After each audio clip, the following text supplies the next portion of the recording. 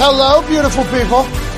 Welcome to our humble abode, the FanDuel ThunderDome, on this Winter Wednesday, December 14th already. This show starts now. Football! December 14th, 11 days away from the day in which Jesus Christ came into our world via a virgin lady in a barn and changed the entire game forever. Happy holiday season. Happy Week 15s tomorrow.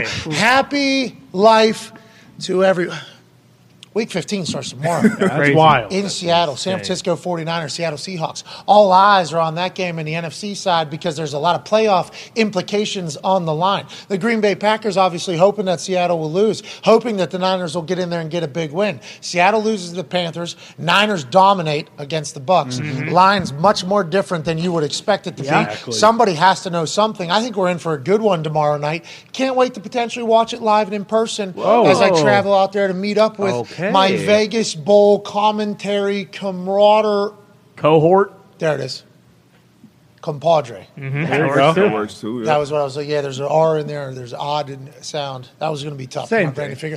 Nonetheless, I'll be there in person. Got a super boost that I am going to try to will into victory from being on the field. Can't wait to kick off Week 15. Can't wait to dive into today's conversations with the boys, who I get to chat with every day, which I'm very lucky to do so. The Toxic Table, at Boston Connor, at Ty Schmidt. Ty, don't mean to just say, kind of shoo you off here, because this would be very rude of me to do. So know that I appreciate that you're here. Why are you wearing that Bruins fucking... Why? Yeah. Why are you wearing that? Why wouldn't I wear the best team in the NHL's logos? I thought we support greatness and good teams, and the Bruins happen to be the best team with also the greatest start in the history of home ice in the NHL history. In the back over there, host of That's Hockey Talk, also runs the audio spaceship that he's been trying to figure out for weeks, and he has and mastered it, and I appreciate him. Nick, are the Bruins actually good at hockey this year? Yeah, very good. He's correct. Statistically, in points, which the NHL tracks and considers its ranking system, they are the number one team in the league. Oh, sorry, boys. Who's the hottest team in the league? Oh, that's the Pittsburgh Penguins easily. Oh, okay. Sorry, Bruins. Okay. 111 of the last 13, absolutely dominating. Really? Right That's now. called a wagon. 11 of the last 13, that's cool. The Bruins are 22-4, so who cares about the last 13 Pretty games? good. What's the first 30 record good. looking like, okay? Yeah, They're sorry. actually 23-5. Whoa! Oh, 5 losses. No, I thought they were 23-4-1. No, it doesn't matter. You guys suck. All right? That's You're still peaking 5 too losses. early. Yeah. Oh, you get a point for a overtime loss, so... Yeah, it's stupid, but... That's not how we're insane. playing the game. Okay, you're not just turning overtime losses into... You play to win the game. I didn't make the rules. Hey, I didn't make the rules. I'm just reading what the record says, and the record says 23-5 and or They don't go by the 4-1. record. They go by the points. Oh, okay, so we have the most Literally, points. that's what Nicky Nuzina just said. Yeah, okay. Anyways, let's move on. Too much hockey. Hockey doesn't matter right now anyways. That's why you guys are peaking way too early. Exactly. We're getting hot at the right time. Tonight, 8 p.m., youtube.com/That's Hockey Talk. You can Great catch show. it all there. No, Great show. you just said it, too. It doesn't matter who's the hottest team in the league, which you guys all just yelled Penguins, but it's fine. No, you were hot early. That's Yeah. why you're 23-4-1, Fans are 5-1. peaking. Oh, 5-0. man, Fans are peaking at the right 23-4-1. time. What a shame. Really stinks for Bruins fans right now. You guys forgot how to skate, though. So, Yeah, it's fine. Do you want to talk basketball, too? Because the Celtics are number one in the you NBA. guys beat the Lakers last night? Beat the hell out of them. Who hasn't? That is a good question. Bingo. Had time Point. digs. I was thinking about watching that game. I was up at the time when it started, very late. I'm like, you know what? Got some energy. I'm gonna watch this game. Turn it on.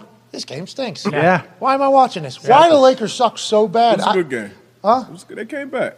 Yeah, when you had it on, the Celtics were up by 20. At Darius J. Butler, host of Everything DB and the Man to Man podcast, joining us here. D-Butt. Big time NBA fan. Great basketball player, by the way. One of the best. I think he could have easily made it in the NBA if he would have focused strictly on the NBA. He won't say that because he has too much respect for everybody in the NBA, but I will say it as somebody that's watched him play, watched other professional athletes play, and watched a stand-up person play at LA Fitness. It's kind of a good judgment. I think I've seen them all. Yep. I've seen everybody play. Not that I know much about the sport, but I feel like I can give that judgment. You love basketball. Yep. Love the NBA. Why do the Lakers suck? What is the deal? Team, how they construct their team. Obviously, they got one of the best duos when they're healthy, AD and LeBron. But you need shooters around. Bro, I watched the Shaq doc, okay, Yeah. and they went through the history of the Lakers, and I forget who it was. Wilt, maybe no. Kareem got traded to the Lakers. They go on a winning spree. Magic obviously gets picked up. They go on a winning spree. LeBron Shaq got traded in. They go on a winning spree. LeBron gets traded in. They win a championship, but then, they've kind of fallen off. I guess that's kind of been the Lakers' MO, and it's almost like you get anointed when it's like, hey, you're being brought in. It's like your era now with the entire Lakers situation. And watching Shaq and Kobe do their thing, and Ricky, right? Pretty Ricky, what was yes, it? Rick Fox. Rick Fox. They called him Pretty Ricky in the documentary. Ori Fisher, they had a mob. Seeing the way they constructed the team, though, and the way Shaq operated and the way he was thinking versus what we see Shaq now and what I thought of Shaq, that's going to be a hard league to win in, I think. You got to have fucking dogs who are aliens who are all in, I think. And that's a tough thing to do for 82 games. I don't know how anybody does it over there, honestly. Yeah, that's tough. That's kind of why they lost last night. They came back, and then AD was gassed at the end. He missed a couple free. He had a great game, missed a couple free throws. And then they went. Tatum came down, hit a big shot over Bron. And then once it got in overtime, that's where underdogs go to die. So Celtics took over. Well, congrats to the Celtics on getting a big win, and congrats to the Bruins for being the first quarter of the season champions. Yeah. Hell yeah. NHL. Thank you. Honestly. Thank you very much. Well, the Red Wings aren't even, I assume they're not even in the league. No. Are you guys still playing? Hockey doesn't start till the snow's on the ground, boys. We all know that. So they'll be coming around pretty soon here. A couple years ago, you guys weren't even invited to play when hockey was snowed around like COVID in the air. No. You guys love COVID cups. We don't like COVID cups. Watch the weather, okay? There's been a bunch cups. of massive winter storms, okay? Yeah, clown. Well, and then we're going to start playing. Weird weather this year. Yeah. Mm-hmm. Right? Yeah, especially in Indiana. We don't get snow until February. Yeah, right. We'll get the wintry mix and the slush and all the shitty stuff. It's terrible out right now. We're not going to get snow until, February, March. This is a mist. It's like a cold mist outside. Yeah. It's deceiving. How do you feel about it, Darius? Because you're going Philadelphia here and South Florida. It feels like the weather's changing everywhere, no? Doesn't feel terrible, though. I mean, I expect it to be colder than it has been. I feel like probably 1 week I came up here was pretty cold, but it's been pretty smooth. Obviously, Florida is Florida. Philly. Is Florida always Florida? Florida's pretty much always. We get a cold front maybe, a couple weeks, which is nothing crazy, which is 50-something degrees.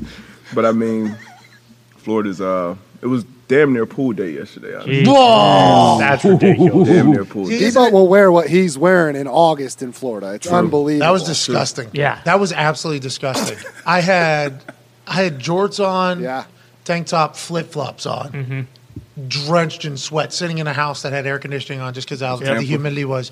And we're sitting there waiting. Darius gets in, pulls into town, hoodie on. Winter coat. Jacket. Ridiculous. Full jeans and undershirt under it. Hey, what's up, guys? Good to see you, man. Good to see you. What the fuck is wrong with you? Are you okay? And I guess that's just standard. You kind of get used to it. You get acclimated to it. Because I never thought I'd want to move to Florida, and I don't know if I do now either. That hurricane stuff is the humidity for sure. Yeah. That hurricane shit scares the shit out of me, though. No joke. Just from watching from afar, and I don't know if I don't get to see what the actual effects are because I'm not watching the local news every single day. But whenever it's leading up to one of those, it sounds like the scariest situation imaginable. Hey, there's going to be this storm surge. What's storm surge? It's just going to rain hard? Oh, no, actually the ocean's just going to pick up and then it's going to move into where your house is. Yeah. It's just going to be 3 feet of water, 4 feet of water. I'm like, so does that mean sharks are coming in? Well, yeah, you will see things swimming around, but everything in your house gets ruined, basically. I'm like, what the fuck? That just comes out of nowhere. You just got to hope it doesn't happen? Is that the case? Yeah, I mean, you get one every few years that's really bad. The one that hit earlier this year on the West Coast was pretty bad. Did a lot of damage, but it's part of that's the bad that comes with living in South Florida. It's a lot of good though. I'm trying to figure out where I'm gonna retire and disappear. I'm not doing this for the rest of my life. I've decided. I've become too soft. It used to be I want 4 seasons for the rest of my life. Used to be I need it. Want it. That doesn't exist. I like when you're right. It's 3. Cold and hot. Maybe 2. 2.5. Yeah, maybe 2. Georgia, man. Carolinas, yep. Carolina, I guess, is where people are talking. There's a lake. Lake Norman. Well, that obviously, there's another one I think that's one of those flathead type lakes out in Montana has that flathead lake where just a bunch of bazillionaires just built a lake basically and said we're going to move in here and this is going to be our thing. I guess there's one of those in Carolina where it's 3 golf courses connected to it all. Not bad. It's cool. That's where I could be a 70-year-old. Oh yeah, that's where I could be a 70-year-old right there. Absolutely. But will that place still be around 50 years from now? Who? Will where we at? be? Zito just said it's 49 degrees. Where, in Charlotte? Carolina. Yeah, it's not bad. Which is wonderful right now. I'm wearing tank top and jeans and that. That's 49 degrees is tank top and jeans for me. It is. It's a good time of year, though. Hey, it's a good time of year because we're getting an opportunity now to know, hey, who's going to be the contenders? Mm-hmm. And, who's going to be the pretenders? Whoa. There's a lot of teams on the bubble right now, both in the AFC and the NFC. The AFC seems to have a deeper pool of teams that can really go on and do some damage in the playoffs, as opposed to the NFC teams, which is really top-heavy. Now, there are still teams right below that top level, that's second tier in the NFC, that can fucking maybe click and go on a run. Yeah, sure. But I feel like the AFC picture is a lot deeper. I think there's a lot more conversation about the teams, how they're constructed, how they operate, how they play. Can it travel? Can it win on the road?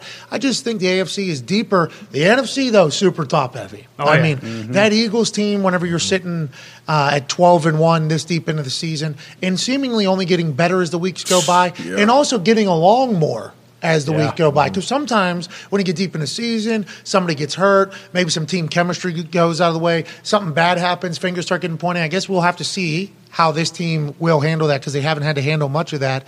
NFC, very top-heavy. AFC, we have no clue what the fuck's going to happen over here. Obviously, the Bills and Chiefs are in the conversation, and the Bills could go on a run. Chiefs could obviously go on a run. But how about the Bengals who represented the Super Bowl just a year ago, finding their groove, winning like 6 out of the last 6 or 7 out of the last 7, dominating? We'll have Coach Lou Anarumo, defensive coordinator, can't wait for that. Joining us here in 7 minutes.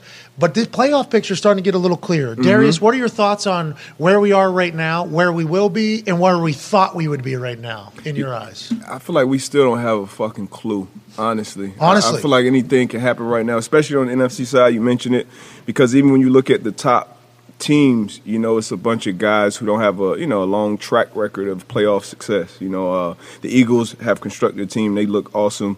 Obviously, Hurts is young. This will be his second time in the playoffs. But, the Vikings, who knows? Cowboys, they always let us down. Niners, you got Purdy, so how will that go? So it's a lot of questions on that side. In the AFC, obviously, you got the 2 top dogs with Kansas City and Buffalo. I'm not saying Miami's dead yet. I'm still on the Miami wagon, obviously. And then I really – he's a Dolphins fan. And then, obviously, my preseason prediction was Chargers-Eagles. I'm still there with it. I like the Chargers, man. I think they're a completely different offense when Mike Williams is healthy. Bosa coming back, Derwin getting back healthy. I think they can make a push late, too. So, Chargers right now, plus 3,400. Get on it, D. But if you honestly still believe that, and maybe they will be able to. Sure. Yeah. Maybe the Chargers will be able to get hot, and that's the beautiful thing about the NFL. You never know who's going to go. Nobody expected the Bengals to go on the run they went on last year. Now they're an entirely different team. Bengals too, yeah. Diggs, what is the smart money you think whenever you're betting on futures bets like this type of thing? Do we just hammer across all the favorites and get it figured out, or does the history tell us that there's maybe a team that's going to come out of nowhere? I mean, sometimes, but like recently, I feel like the last few years it's been the favorites, except for the Bengals, obviously last year. But like KC and Tampa, they didn't win though. No, right? Yeah. So they. But you can always, if you take like, I mean, I don't think they're a bad bet there, but like I would, if I were to make a Super Bowl bet today, I would stay away from the fucking AFC, and I would probably just take the Eagles, and then once you get to that game situation, however you feel about it, maybe hedge on the other side on the AFC, because who knows what the fuck's going to happen in the AFC, honestly. Like anyone of them can take out any one of them. Yeah. Legit. Mm-hmm. I mean, the only team in there that a majority of fans probably aren't scared of is the New England Patriots. Absolutely. Yeah. And I think that's because people have softened on their Bill Belichick is smarter than everybody thing. And I have actually said that I'm not just going to rely upon Bill Belichick being Bill Belichick anymore when I'm betting on games or picking games or doing something like that. I think it is smart. It's tough not to. But we still have to have the respect that Bill Belichick could in the playoffs fucking completely take away a team's whatever somehow, just because he has seen so much football, done so much football, executed so well in football. I think the Patriots are probably the only team that everybody thinks like maybe they wouldn't be able to, because you look at the Titans, it's like, well, if Derrick Henry goes for 250 and Vrabel's on that other side, there's, like you can see almost a possibility, even though the favorites are obviously head and shoulders above everybody else. It's like ugly loss to the Titans this past. Fired at home. Ugly loss. They had the lead, and then the Jags just ran them out of the building. That was surprising too. At home, yeah. Turn the light switch off on Derrick Henry in the second half. 98 yards in the first half, 2 yards in the second half. Yeah. What? Bad. When has that ever happened? Never. It's usually the opposite. Bingo. You start off slow in the second half, he wears on you. But obviously teams are going to be dialed in on stopping 22. So that passing offense is going to have to do something. But that was a surprising, Coach Vrabel. D, but you know more than me, okay? Because there will be days where I'm just like, for whatever reason, my leg doesn't have as much pop. It doesn't feel like I'm hitting the ball as far. Maybe it seems as if the sweet spot's smaller. So I've had off days. Not going to say that I haven't. I've had a lot of off days. Everybody knows that. But how come it feels like there's teams that just lay an egg sometimes? Like, why does it happen? Like on a defense, it's been very dominant. All of a sudden, we'll show up and they give up like 280 out of nowhere. It's like, what happened? Do you think it's a schematic thing? Do you think it's an attitude thing? Do you think it's just like unlucky? Is it obviously all of those things? I think when you just have those type of uncharacteristic performances, it's like the Dolphins, for instance. Exactly. Yeah. I think momentum has a lot to do with it, which a lot of people think is fake. Momentum and. Football it's a rhythm sport too. Just like a lot of sports. But if you defensively, offensively, you obviously depend on other guys to be in their spot, to block, to run the right route, to do their right coverage assignment. So when you do that, first play, boom, we get off 3 and out. Like that can just get that ball rolling and momentum. And then once you kind of smell blood in the water, you can just feast on it. I think that's what the Chargers did to the Dolphins the other night. And it can happen any given Sunday. You saw the Texans. They were rolling, and almost beat, the Cowboys who came in with a damn near 18-point line in that game. So it can happen any given Sunday. You got good coaches. You got good players. I think momentum more than anything. Ty, give a definition to the word momentum to an alien. Honestly, alien comes down to earth, and because momentum is, I believe momentum is a real thing too. I think every athlete that's ever played anything believes in momentum. There's people, though, stats people that are like, momentum, although people talk about it, not an actual thing, because it can't be. If you were to give that definition to somebody that's never heard, what would you say momentum was? A series of events where everything is going your way, and even when things probably shouldn't be going your way, it's still somehow the ball bounces in your direction. Why does it happen? I don't know, because I feel like it's awesome, though, isn't it? Like you can feel it. Like you can actually feel it both ways. Yeah, exactly. Because you look at like the Ravens, who like a lot of times this year, like they have all the momentum in the first half. They're beating the hell out of teams, and we've seen that graphic where it's like they're going into halftime, the Ravens are up by 17 or 21 or 24, and then they end up losing those games. Like it seemingly makes no sense, but it really is the type of thing where once that momentum swings in the other direction, and if you don't stop it right away, like it's a tidal wave, and it'll fucking crush you, or you'll benefit from it and end up coming back when you probably have no business coming back. Happens because these are humans playing the game, right? Yeah, not Madden characters. Nope. Very true. Everybody doesn't wake up at a 98 or 92 or 78, whatever their score is. And bodies can also deteriorate over seasons. You might be different. But when momentum's on your side, it's a fantastic thing. Joining us now is a man who's always creating momentum, isn't he? That's right. Oh, yeah.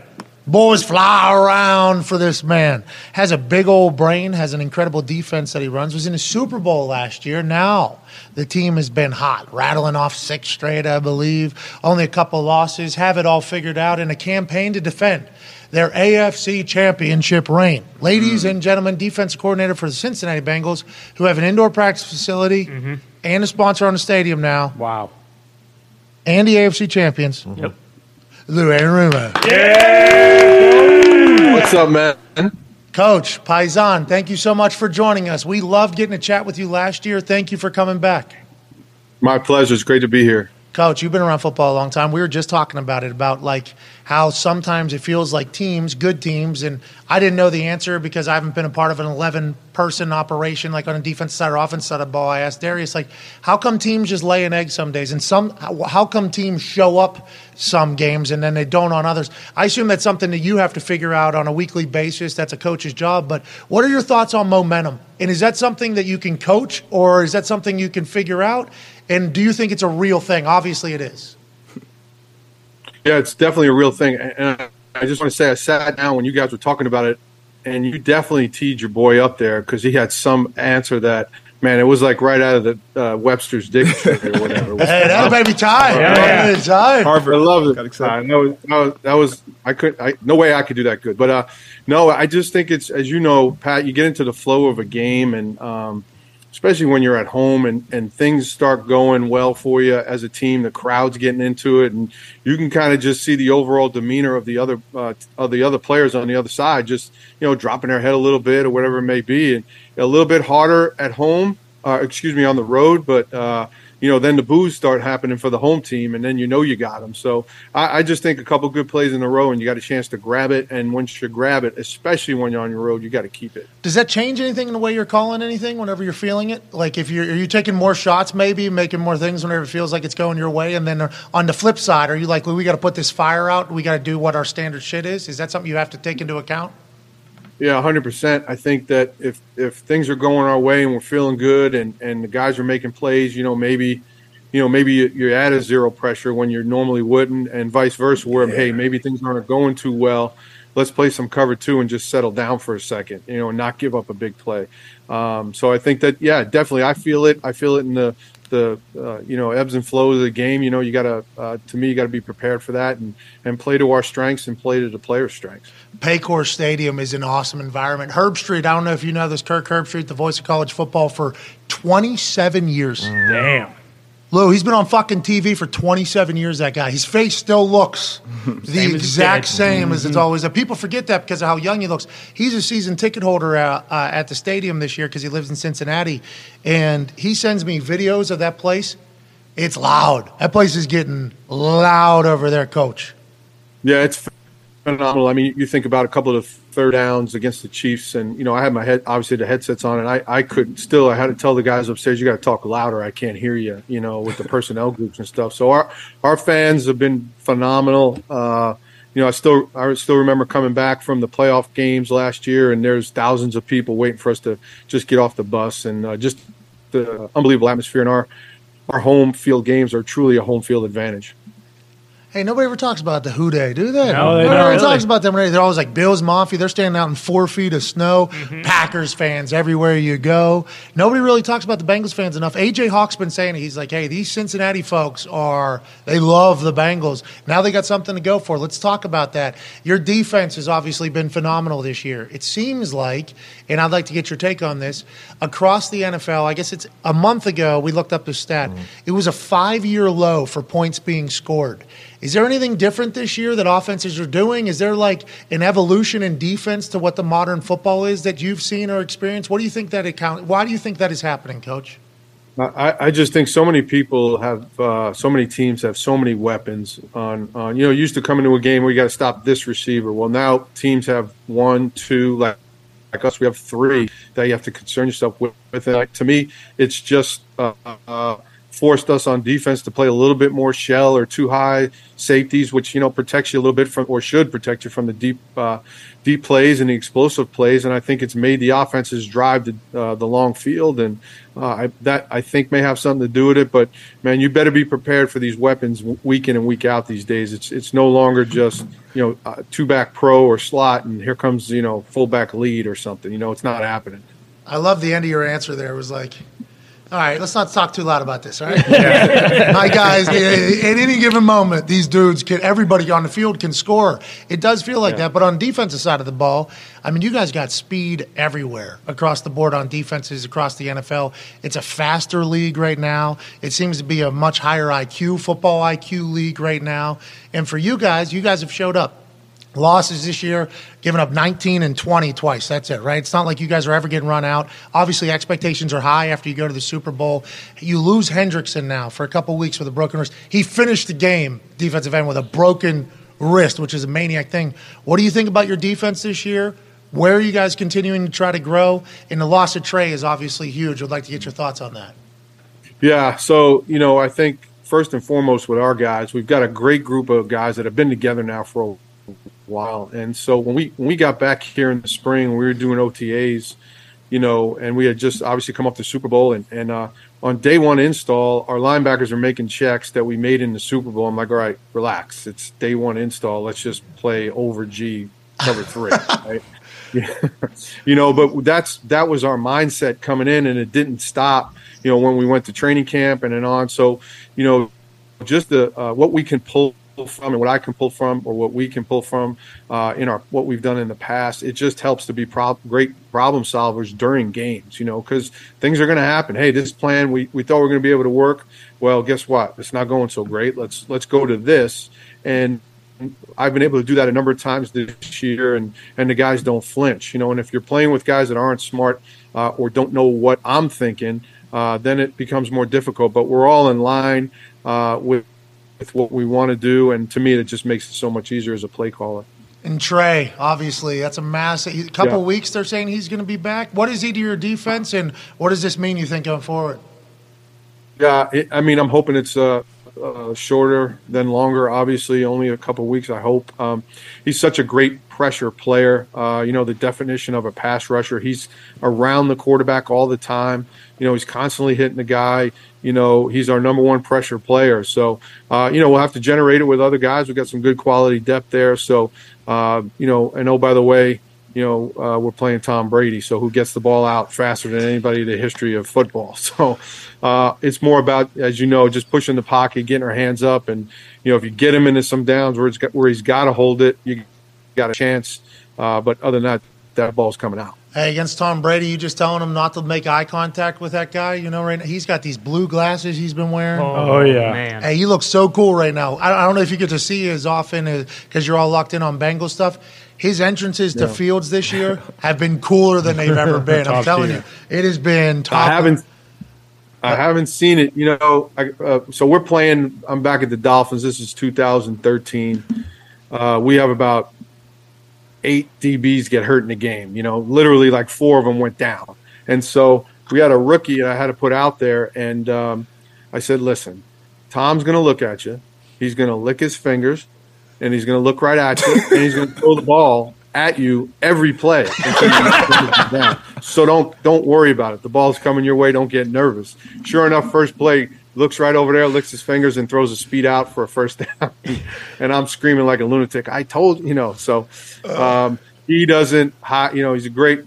Unbelievable amount of respect, obviously, for who he is, what he does, and how unbelievably efficient he is to this day. It's incredible. Hey, why are those greats great? Is it their mind? Is it their mental? What do you think it is?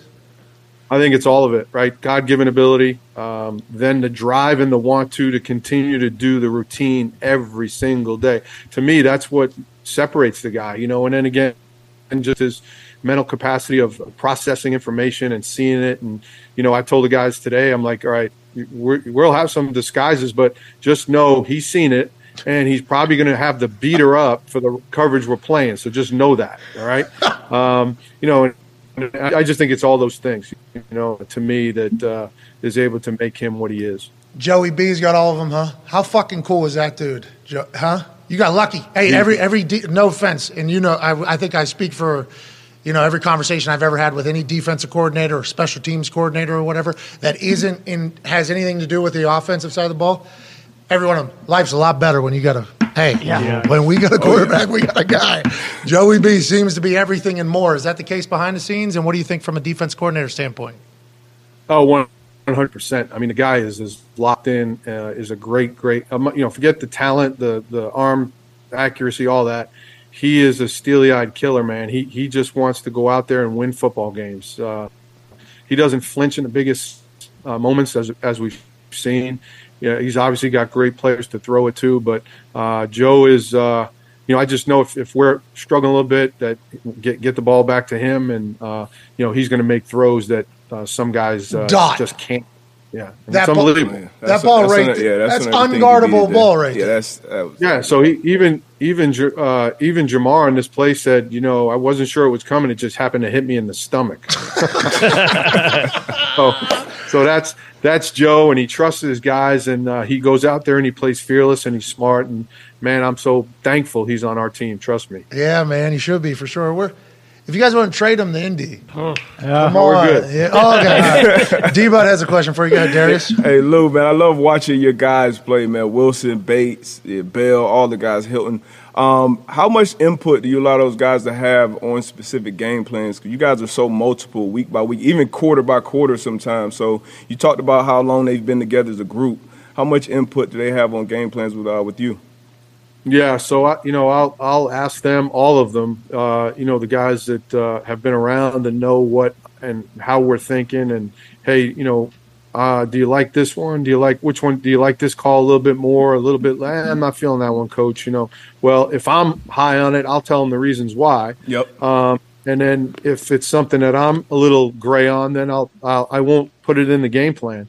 And more importantly, though, with our guys, I remember Cheeto Awuzie, who, again, unbelievable player for us and is down right now. But in the AFC Championship game at the most critical time, said, Cheat, here's what I'm thinking. What do you think? And we were right in line, and I called what I thought would work. And, he's the one, though, that keeps begging me to call 0 against Mahomes. I'm like, hey, man, we got to pump the brakes on that one. Call it, coach. It'll work. Call it. I said, all right, maybe.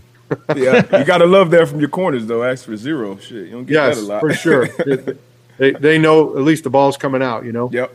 Man, Coach, what a run this is right now with this Bengals team. Yeah. Have you guys experienced the indoor facility yet? And how is that? I just came from the beautiful indoor facility. It's raining. It's a beautiful day in Ohio today. It's gray, rainy. So we were able to just came from it just now. Just do a walkthrough that you're wearing in regular clothes. Mm-hmm. Wow. Not have to get drenched and ruined. Nope. No. Just have a little bubble that's been on high schools for 30 years. That's awesome. Unbelievable. Let's go, dude. Bengals. Yeah, Fantastic indoor facility is what it is. Yeah, you're damn right. Congrats, everybody over there in the back. Yeah. A couple more questions for you here, Coach. We're obviously big fans. Ty, go ahead, pal. Coach, we've talked to a couple of players who have basically said that, like, at halftime, there's not enough time to really have any adjustments or anything like that. And I'm sure your opinion on that as a coach is a little bit different, but it really does seem like every single week, whatever the team you're playing is doing well, you have the adjustments to kind of limit that and take it away in the second half. What do you attribute that to? And would you say it's more important being prepared leading up to Sunday or making those adjustments in game on Sunday? Yeah, I think it's a combination of both. Obviously, we want to be the most prepared and guys knowing what to expect from the opponent. But I think it's twofold. I think I get a feel for the play caller on the other side, and you can kind of play to some of the things that they're trying to do, and our guys get comfortable within the game and being able to make adjustments. And really at halftime, as you guys know, it's fast, it's furious, but it is the one time where they're all sitting right in front of us. I can get their eyes, I can get their attention, but it's no magic. We're kind of working the process throughout the game. You a good card player? I like blackjack. Yeah. Do you think that is okay? So, because this is fascinating, just listening to you say, "Well, I'm kind of getting a feel what the other guy's doing." Like that's like a feel thing. That's not something you can necessarily coach. I don't think you kind of got to have it. And defensive play callers don't get talked about a lot. Like nobody talks about Paisan. It's the offensive gurus are the ones everybody talks about. It's like, look at this new play design. Look at this. They're always trying to figure out if somebody's going to be a good one or not. I wonder if that is a massive part of it. Like, can you play cards or not? Is that a good indicator? Is this something you've always been able to do? Have good feel, or what do you think it is to be a good play caller? Yeah, I really think it helps. Having coached the DBs for so long, where I'm always kind of seeing the game through their eyes from the back end up to the front, especially in today's football. Like you guys asked, like you're going to lose the game fast if you're screwed up in the back end. And how can I help or protect a guy that may be struggling, with a different coverage, as opposed to worrying about a 6-yard run, And now when you're playing Nick Chubb and Derrick Henry, you better worry about the gaps. But I think you're playing Mahomes in Kansas City and guys that can sling it around. You better see it through the back end's eyes and be able to protect those guys when they need help. And like I said, just get a feel for what the other guy's trying to do, and because they have tendencies too, just like I do. But I try to see it like an offensive play caller, where hey, I haven't done this in this situation, so I'm going to do it. Like the other day, we zero blitzed on 3rd and 13. That's not typically what we do. So is there games, and you don't have to out anybody, obviously, that'd be incredibly unprofessional and you'd catch a lot of shit for it, but is there been games where you feel like, I got this dude Like the offensive play call, like you just know, like I got this dude figured out. Like calling a screen, but you're dropping people into coverage anyway, so it's like perfect. They're not catching you on a blitz. Is there games that happens, and do you know it? Yeah, I mean, there'd be certain situations where I feel pretty good, but I'll take the high road, like you said, and just go with the players do a great job in certain games, just having a feel for what's going on. Okay. All right. Connor has a question for you, Coach. Yeah, Coach, obviously it's one thing to go to the Super Bowl, but then for the next season, you guys not to have a massive letdown is a whole nother. What have you and Zach Taylor done to kind of continue to have that success, and how has he grown as a head coach while you've been the DC for the Bengals? Well, Zach's great. I mean, just the consistency, right? The players know every day what they're going to get from the coaches. We talk to the players all the time about being consistent, so you could be the same guy every day. And if the coaching staff and your leaders aren't doing it that way, then how can they be expected to be consistent? So, Zach sets the tone every day, and the players know what to expect. And even when we got off to that bumpy start early in the year, there was never any panic. We knew what we had. You knew what kind of guys we had in our room, both as coaches and as players, and it's kind of bearing itself out over the season so far. What was the offense? At what moment do you think the offensive line clicked? Because I assume there was moments in training camp and early in the season when you guys were watching practice film and you were realizing that your D-line was just absolutely abusing the offensive line. It was like we were supposed to get this fixed. At what moment did you see it get fixed? Was there a moment in practice? Was there a game? And did you worry about it early? Did anybody have worries about it? Yeah, I just think it's the same thing. I think it was all about we had guys that were injured and weren't practicing, just getting together. Joe had the appendix out. So it was never a cohesive group from the jump from training camp. So we had, I guess I mentioned some of those guys were injured, but, our O-line coach, Frank Pollock, does an unbelievable job with those guys. And just can trust in what he does and how he coaches those guys.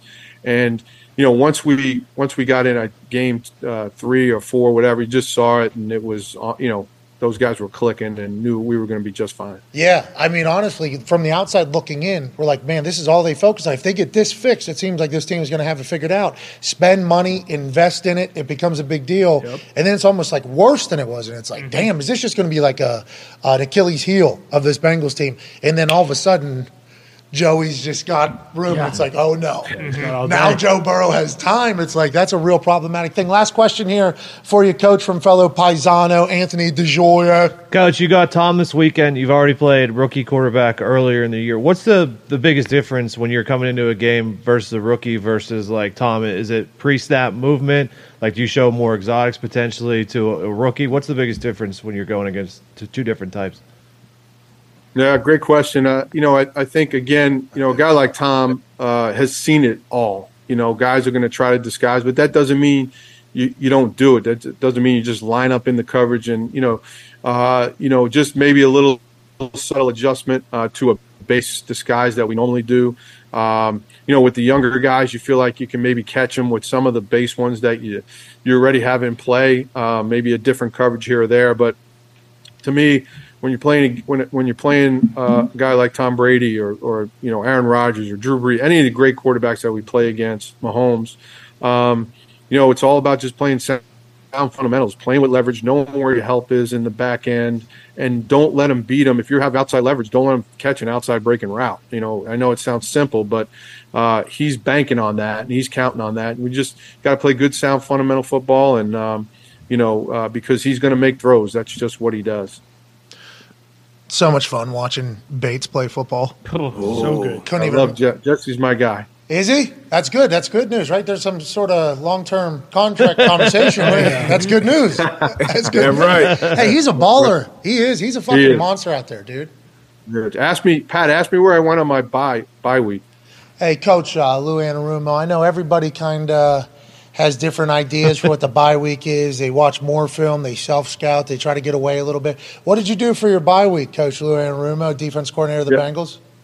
Well, I kept my house in Fort Lauderdale, but my wife, we did not go there. Because it's usually generally nice down there. So my son is a sophomore in Morgantown, West Virginia, at the University of West Virginia. So I took in the Oklahoma game, sitting in the stands in the rain in 40-degree weather with a plastic bag over my head. to cover over my body. It was a great time. Great time. Sounds like you had a blast. Let's go Mountaineers. Look, you had the time of your life. Listen to that. Did you know how glowingly he spoke? Yeah. Right. Hey, scouts, okay? Recruits, I'm sorry. You heard what defensive coordinator of the Cincinnati Bengals? The weather was terrible for him. It's never like that. Normally 70 degrees, sunny, no humidity. It's normally perfect. Listen to the time. What did you guys go out a little bit? Did you have a couple stop at some restaurants? Did you have a full West Virginia experience? We did. My son took us around and took us a couple spots. Everything was a great time. I tailgated. There was some guys throwing axes and hitting nails with hammers. And, again, Staten Island, we didn't throw axes unless there was a problem. And there was definitely nobody hitting hammers and nails into a log of wood. I didn't know what was going on. Those are games. Yeah, those are good games. I bet you could throw the hell out of an axe. Yeah. I bet if you gave it a go, you could throw the hell out of an axe. That hammer nail game. Oh, yeah, that's a good one. Pass the hammer. Yep. You learn a lot about people. I wish you would have stepped right up to the plate because they would have said, "What are you from fucking Staten Island or something?" Can't swing a hammer. That's exactly what they would have said. I appreciate you, Coach. I hope you had a great time. Hope you go back. Tell your kid, let's go Mountaineers, and good luck the rest of the way. I appreciate it, man. Love being here, and thanks again for having me on. Hey, we're going to ask you later in the season to come on right in the middle of something really important. We apologize for that, but we do appreciate it if you come back on. No problem. Love to. All right, Paisan. Coach Lou Anarumo. I'm intrigued by that particular relationship our show has because I don't know anybody. I don't know anybody in his – have you ever met him? I have not. I don't think I know anybody that's ever met him. He jumped on a lot of people's radar and seen after the AFC Championship game. Yeah. He shut out, the Chiefs in that second half, being able to adjust and limit Tyreek and Mahomes. So that's when he kind of got really on everybody's radar. Is that when he came on our show before the Super Bowl? Yes. Yeah. Week of. He came on and he was like, if I do recall, the Bengals were like, yes, he would love to come on. He's a fan of the show or whatever. It's like, man, okay. The guy just figured out the Chiefs. Fan of the show. Got to be doing something right. Guy from Staten Island, big brain guy watching the show. Coach D-backs Purdue 04-11, so he's familiar probably with the Indy. Yeah. He's probably heard about the loud punter fuck. Probably. That's awesome. I appreciate him coming on. That was a good. I felt like we had a good football conversation. Had a Dolphins stint too. How long was he in Miami? Dolphins 12-17 as a D-back coach. What I was about to say is like you being who you are, asking a question to Lou, who he is, like. Not a lot of shows have that opportunity. Like, I was very happy, like, whenever, I asked the room, I scanned the room, like, anybody have any questions? Anybody have any questions? Sometimes people are like, no, and that always gives me a pretty good pop. Because in my head, I think, like, hey, you have a question, and in one of your guys' heads, it's like, no, I don't think that's good. That's funny. But I asked Darius, well, you have a question? He'd go, yeah, and as soon as you said yeah, I thought to myself, like, yes, this is a great thing. So you asking them about feel and what people want to do and what they don't want to do is fascinating because that relationship never gets chatted about. Always on the offensive side. Yeah. Quarterback and offense coordinator, never defense coordinator. Play calling, strategy, or relationship with players and how much input players have. What is normal? That's important. I don't know what's really normal, but it's funny you even say that. We had Burrow on here. I think one of us asked, I'm not sure who asked about that relationship with Zach, and then it came out that he kind of took over more of that game plan and stuff as the season goes on. But as a defense, that's so important, especially – and for coaches, it's like you got to kind of check – you always say check your ego out the door. That's what the good coaches say. And it's a workplace like that where it's back and forth. Like, hey, Wilson, Bates, what are you thinking in this situation? Because honestly, as a play caller, if I'm calling plays – how many different plays is he calling? Is that why it's not get talked about as much? So you as you game plan, it's like, all right, we got third and medium plays. And if it's a 3rd and 6 in the fourth quarter, we should know it's probably 1 or 3 or 4 plays that's coming in. So we're calling for that. So we're already kind of ahead of the game mentally. So when that call comes in, it's not like we're thinking we're already on, the second base as far as getting through that down pre-snap wise. So that just helps your defense play that much faster and are able to make more plays. But you got to have coaches who can check their ego and say, I'm going to listen, take this input from the veteran players that actually have to go out there and execute, and not the coaches that are like, hey, just get it right. Do what I want to, do what I want to call. What did he say? He said Cheeto Awuzie wanted to cover 0 against Mahomes. What? Just come on. Fucking send it, dude. Send the house. When you got a corner saying call 0, that's you're trusting the guys up front to get there, and obviously you got the utmost confidence in your ability to, Think about Lou Anarumo going up to Cheetah. Big moment. He said AFC Championship game or whatever. He's like, hey, what are you thinking here? Zero, coach. What are we talking about? Get after it. Send it or whatever. Yeah. Okay. All right. Yeah, Okay. maybe. We can't do that right now. We lose like that, I'm fine. You want me to be here? Yeah. Do you want me to be here? Sometimes that's the best. If I'm guarding Ty Hill, hey, make this let's quick. let's make it quick. A slant or a fade. I know those are the two things I got to deal with. So, but love, I could sit and talk to a guy like that for an hour. Follow up on this. Does seem like every defense coordinator is just much cooler than offense coordinators. Yeah, absolutely. Offense coordinators seem to be more like scientists, like locked in, kind of like very organized. It feels like, hey, everything's going to be boom, boom, boom. And then they're always going to be like super high energy. It feels, I'm describing Quarterbacks McVay, gotta like him. but like a lot of McVay Yeah, are right. being hired Zach right Taylor. now. Defense coordinators seem to be cool fucking dudes. OCs, as long as they're good with the quarterback, they're good for the most part. Defensive coaching, you gotta be on the same page with a lot of different people, you got the D-line room, the D-line coach that you've been around, linebackers, and then obviously DBs. And I feel like the ones that we've seen do the best over the years typically have some type of DB background, because you gotta know the fronts, obviously, and then the coverages. Hey, we gotta take away these, Belichick, Sabins, all these are DB guys. So you gotta have a better relationship skills, I guess. Yeah, it just seems like DCs are more relatable because, especially now, like more OCs were former quarterbacks or were quarterbacks. Oh, it's and they can't be relatable. Yeah, exactly. It's like that guy is like always what we talk about. It's like, well, he's always been treated differently. He's always been propped up, and like a lot of those guys are the ones who are calling plays, and the DCs are the guys who like are actually a guy you feel like you could sit down and like have a beer with and just talk with. I love that Lou Aaron. Yeah, you have to assume he's probably going to get some head coaching interviews in the offseason. Yeah. You should, for sure. Man, that was a fucking good convo. How about him talk about momentum in there? Yeah, unbelievable. Hey, we appreciate you, Coach Lou here. Thank Middle of you, the Lou. week. Okay, everybody. We just got it through a walkthrough. Obviously, he talked about it in the indoor facility. They have the sponsor, and then it says indoor facility underneath it, which is awesome. Yep. It's a bubble, but it is an indoor facility. I'm proud of them. I'll take over there. it. I'm Yeah, proud of massive them. step up. I honestly don't know how they're going to do it. And I guess that's the only conversation to have negatively. And we're not normally a negative show. So I hate to do this, especially because of the incredible conversation we just had with Houday. How are they going to – they're going to have to generate a lot of capital. For sure. They're going to have to generate a lot of capital. Go to the There's a lot Super of Bowl really again. good players on that team. Yeah.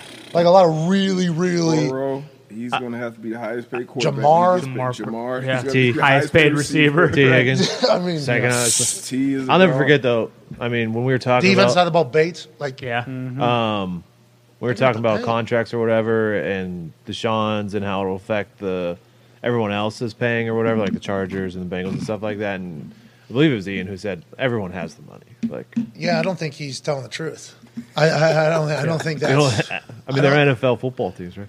Yeah, I understand that, but everybody's got their money tied up and everything. Now, I guess you could do a sell. You could sell. They could just sell like 10% of the team, and then get money on hand. It would have to be an immediate transaction, though. Like, hey, we're selling this. We need this money within the next 10 days because we got to put it in escrow because we just guaranteed it to Joe Burrow. Like, I guess there is ways. There is ways to get the money if they wanted to, but selling off a piece of the team is a fucking massive decision. I don't think the Browns fans or Brown family's going to do. Well, and that's been a family business like since the inception of the NFL. Like they've continually said like, hey, this is going to stay in the family. Like we're not fucking selling part of this team. But you're right, though, Diggs.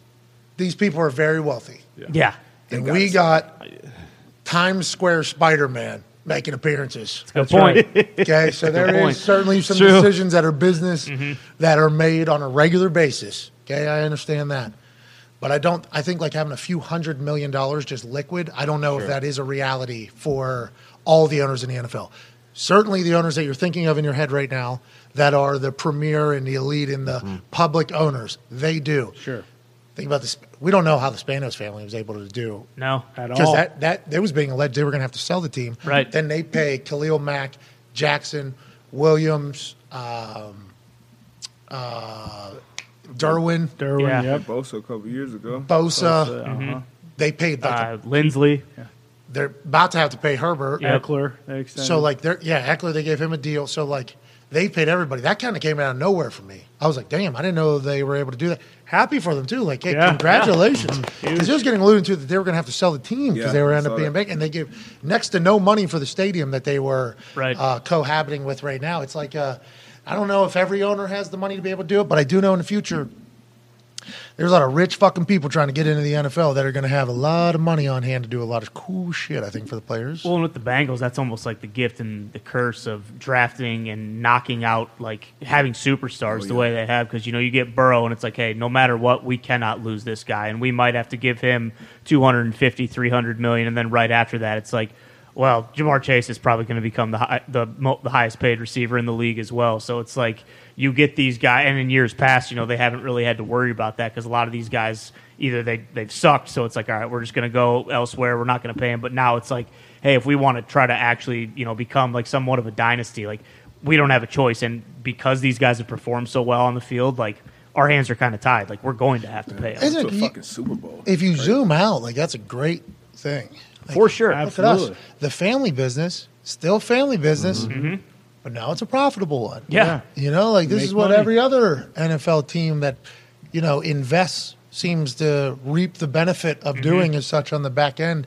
It just feels like there's a lot of short-sighted decisions that get made in a lot of high places in a lot of different businesses that I don't think I fully comprehend. But hey, that's why we're not there, and we never will be, I guess. Yeah, and the Bengals and the Chargers are going to run into this problem, obviously, but at least they're not in the same year, right? Like they can at least give one guy a fifth-year option, pay one guy a year earlier, maybe pay one guy a year later, because obviously with the rising wide receiver market, that is the second or third highest paid position on offense, and the other one being left tackle. Chargers just drafted Rashawn Slater, and he's like top of his class at left tackle. So both of them really do have $400 million potential contracts with just a few players. We'll be talking to Ian Rapoport in about 37 minutes or so. He's live at the league meetings. Nice. I think there's one per club meeting. There is allegedly a general manager networking event that is taking place at these league meetings. Ty, you read about this. What is it exactly? It's like they did the first one in March, I think, where it's they're giving minority people who are in like positions of power, not necessarily general managers or anything, but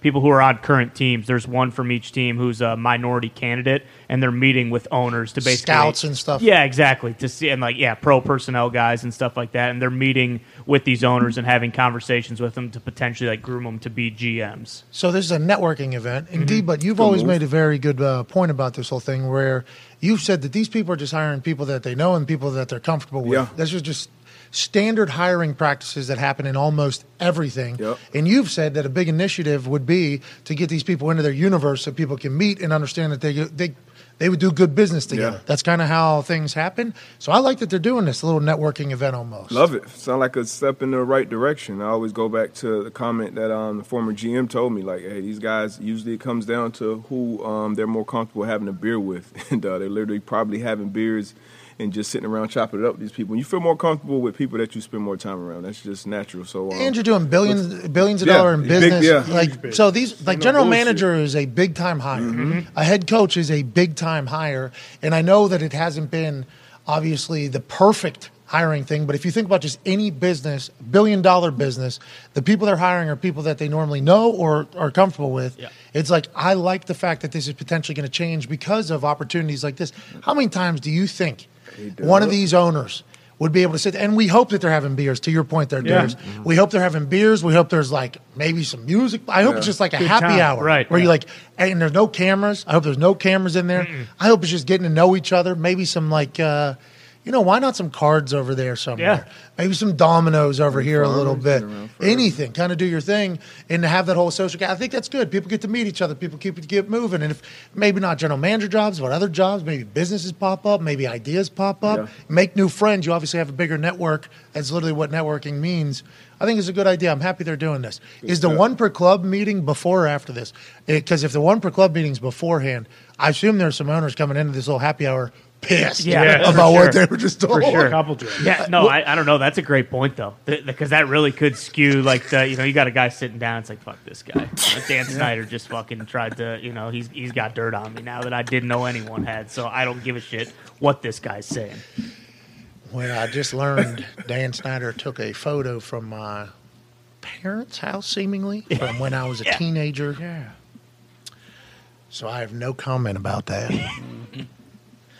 With that being said, I was, if you look at the photo, quite confused about what was going on. What's going on? Makes sense. That one per club meeting, I obviously will never get to see it. No. That's the reason why. This is like like a meeting in the mafia. All the families, godfathers meet, obviously. They sit down. They have like a meeting. And all their people, right, that... The commission. The commission of cities where all these families meet, right? Where there is, some honor amongst everybody who has certainly done some things against each other in the past, but we need to be on the same page because everybody else is kind of against us. There's never any recorded, but all their people, that are with all of them that are going in there, they're all dealing with each other outside the meeting. So, like, I like to think about, like, the president of a team who is normally big, powerful human being just sitting outside in a chair outside, like with a couple other people, just being humbled down, like, nah, you're not allowed. No. You are not allowed in here. Yeah, sorry about it. This person who's the boss of so many people has so much power on the day-to-day. Yeah, you're not allowed. No chance you're allowed. Nobody. Sorry about it. And then the people that are in there, you walk out of there like, I wish I could tell you what just happened. Yeah. Well, what did? Not allowed to talk about it. But I'm sure that's where a lot of shit gets handled. Yes. And there's a lot of reasoning that gets explained. There's a lot of voices, I assume. There's a lot of, I bet you the bickering in there is fucking top of the line. Maybe the best bickering of all time in the one per club commission-like meeting that the NFL has at all these league meetings. We'll talk to Ian Rapoport about it and see how that went. And does he get a chance to read, like, vibes coming out of those meetings? I think that would be the best read on what the fuck actually happened in there. You know what I mean? Well, like you said, like, I bet, always contentious because they're probably talking about money and all that kind of stuff. But, like, now we're talking about an owner potentially getting, like, fucking tossed out of the league. Like, I bet it is way more contentious now than it ever has been in the past. Roger. All right. Let's begin. Are we voting this motherfucker out? Seriously. But what if it is just like an unfiltered... Jim Irsay said he is what? He's hit the table in front of somebody? So what are you going to do? Pull out a gun and shoot me? Isn't that what Jim Irsay said? He said in there? Yep. That's like, hey, what's this guy going to do? Pull out an AK-47 and shoot me? No. So it's like these billionaires never get talked to like that by anybody. No. Like the people that they talk to, remember, they are always talking down to. That's why the people that are normally talking down to people are like told, hey, can you just make sure nobody gets in here, please? Like, just be security real quick. It's hilarious. And then you get in that meeting, and it's like, oh, well, fuck you. No, fuck you. Fuck me. Me?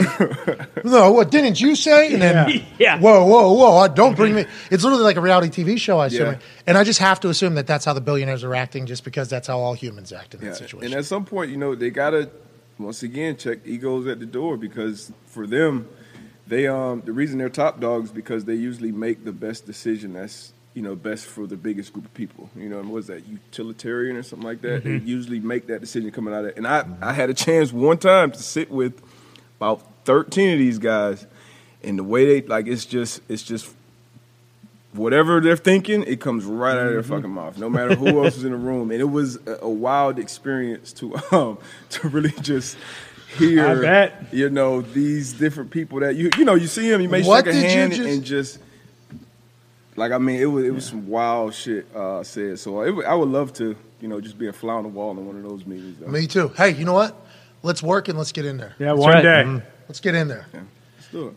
And we'll be the only ones that just pass the baton on who goes into one per club meeting. Hell yeah. You're going to have to see this shit. Next one, you're going in there. Just wait. Just wait until you see what's going on.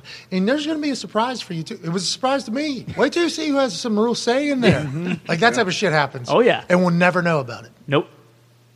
Unless Ian Rapoport tells us in 30 minutes. All right, let's get to a break. Come on, Rap. What do you say, Rap? Need you here, Rap. Hey, Big Rap, day. you're an insider. Yeah. You're inside. Do some inside stuff. Tell us what's going on. Don't be a buffoon. Get away from the bar.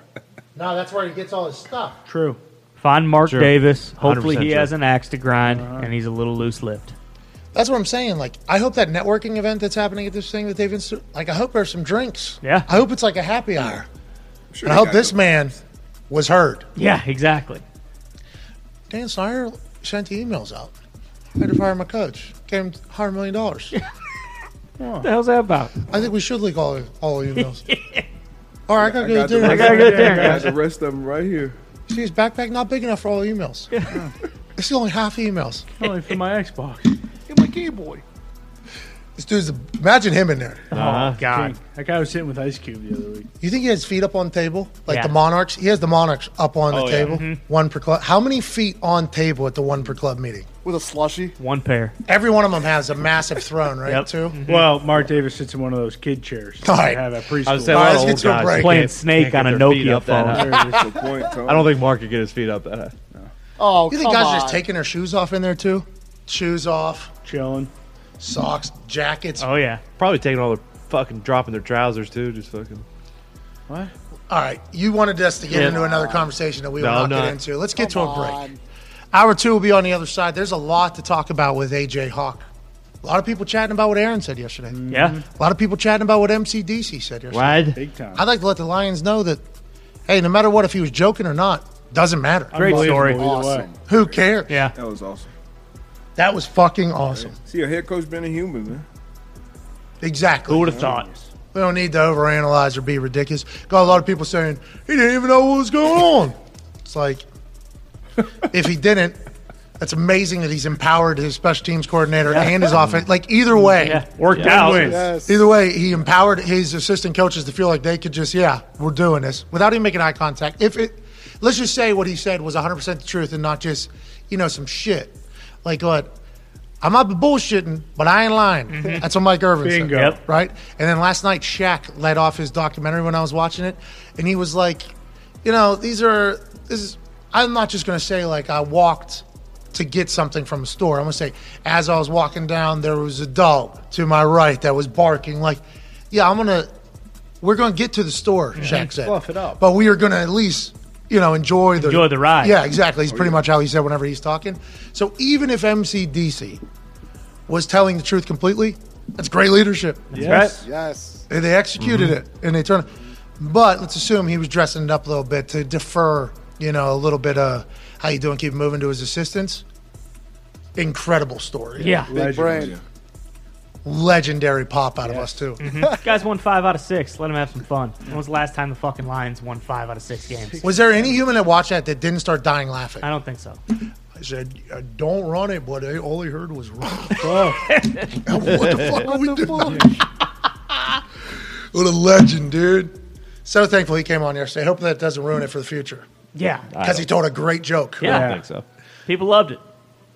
Loved it. And let him love it. What was it on the talk? Got like 1.8 million views overnight on the talk. It's already almost close to 3 million now. Boom. And I just sent you that this morning. How so about that? It's flying. Well, those. I don't know the talk as much, but we do the talk. The talk we do. is awesome. Well, see how long that lasts. Tony. Tony. That's not true. Don't Tony me. Band's coming. Yeah. The What? U.S. government is filing to ban TikTok. Because of China? Yeah, Yes. they already banned it on all government phones like 2 Yeah. years ago. So I understood that. now they're just trying to do I it. assume government phones, you can't download any app that is collecting That would make cookies sense, and everything yes. like that. I would assume that is the case. So TikTok being added to that Makes sense. makes sense, especially with what we heard at the beginning of TikTok, right? Oh, yeah. Now they're just doing it now. Stayed off the TikTok for a long time because of what was initially coming out with the TikTok. It's like, all right, sounds like that's not our demo. And also, if any of this is real, I'd like to not be a part of that. Right. So we stayed away from the talk. Then, like, every human we met was like, do you have a talk? Do you have a TikTok? Do you have a TikTok? And I'm like, no, you do that? They're like, yeah. Yeah. Biggest in the world. Like, bigger than YouTube? Bigger than Google? Well, aside from Google, the search engine, obviously, TikTok, yeah, biggest in the world or whatever. I'm like, all right, I respect you. We'll get one. We got to talk. Yeah. We got a guy named Casey, who's from New England. Connor knew him growing up. He's really good. He's editing those videos, making those videos. We're deep in the talk. I go to, every time I went to game day, Yeah. basically college everybody people. there was like, Seen you on It's all TikTok. the we kids. watch the show on TikTok, man. We love it or whatever. And I'm like, fucking talk, dude. Sweet. At Pat McAfee Show Official. Oh, yeah, that was a whole thing, too. Yeah. Obviously, Yeah, our of name course. was taken 7 times. Right. Pat McAfee Show 1 through 7 taken. Let alone just Pat McAfee Show being taken. Pat McAfee Show 1, Pat McAfee Show 2, What? Pat McAfee Show 3. What? Taken. Pat McAfee, taken. Then I had people sending me tweets and stuff. They're like, I see your TikTok only has 2,000 views. I get 10,000 views, so I can run your TikTok for you if you want. And I'm like, that's obviously not my fucking TikTok. Clown. Okay, can we please take it easy? And also, I don't like you dunking on me. And then I'm like, Yeah, we need to bury this fucking. Can we get on the talk? And then we found the guy for talk. It's Casey. Yes. Casey just watches the show. As watching the show, he has a good feel for it. He's like, boom, rip, captions, send. We're in there. Shout out to Casey, dude. Yeah. Shout out. Good boy, Lenny. I have not met Casey.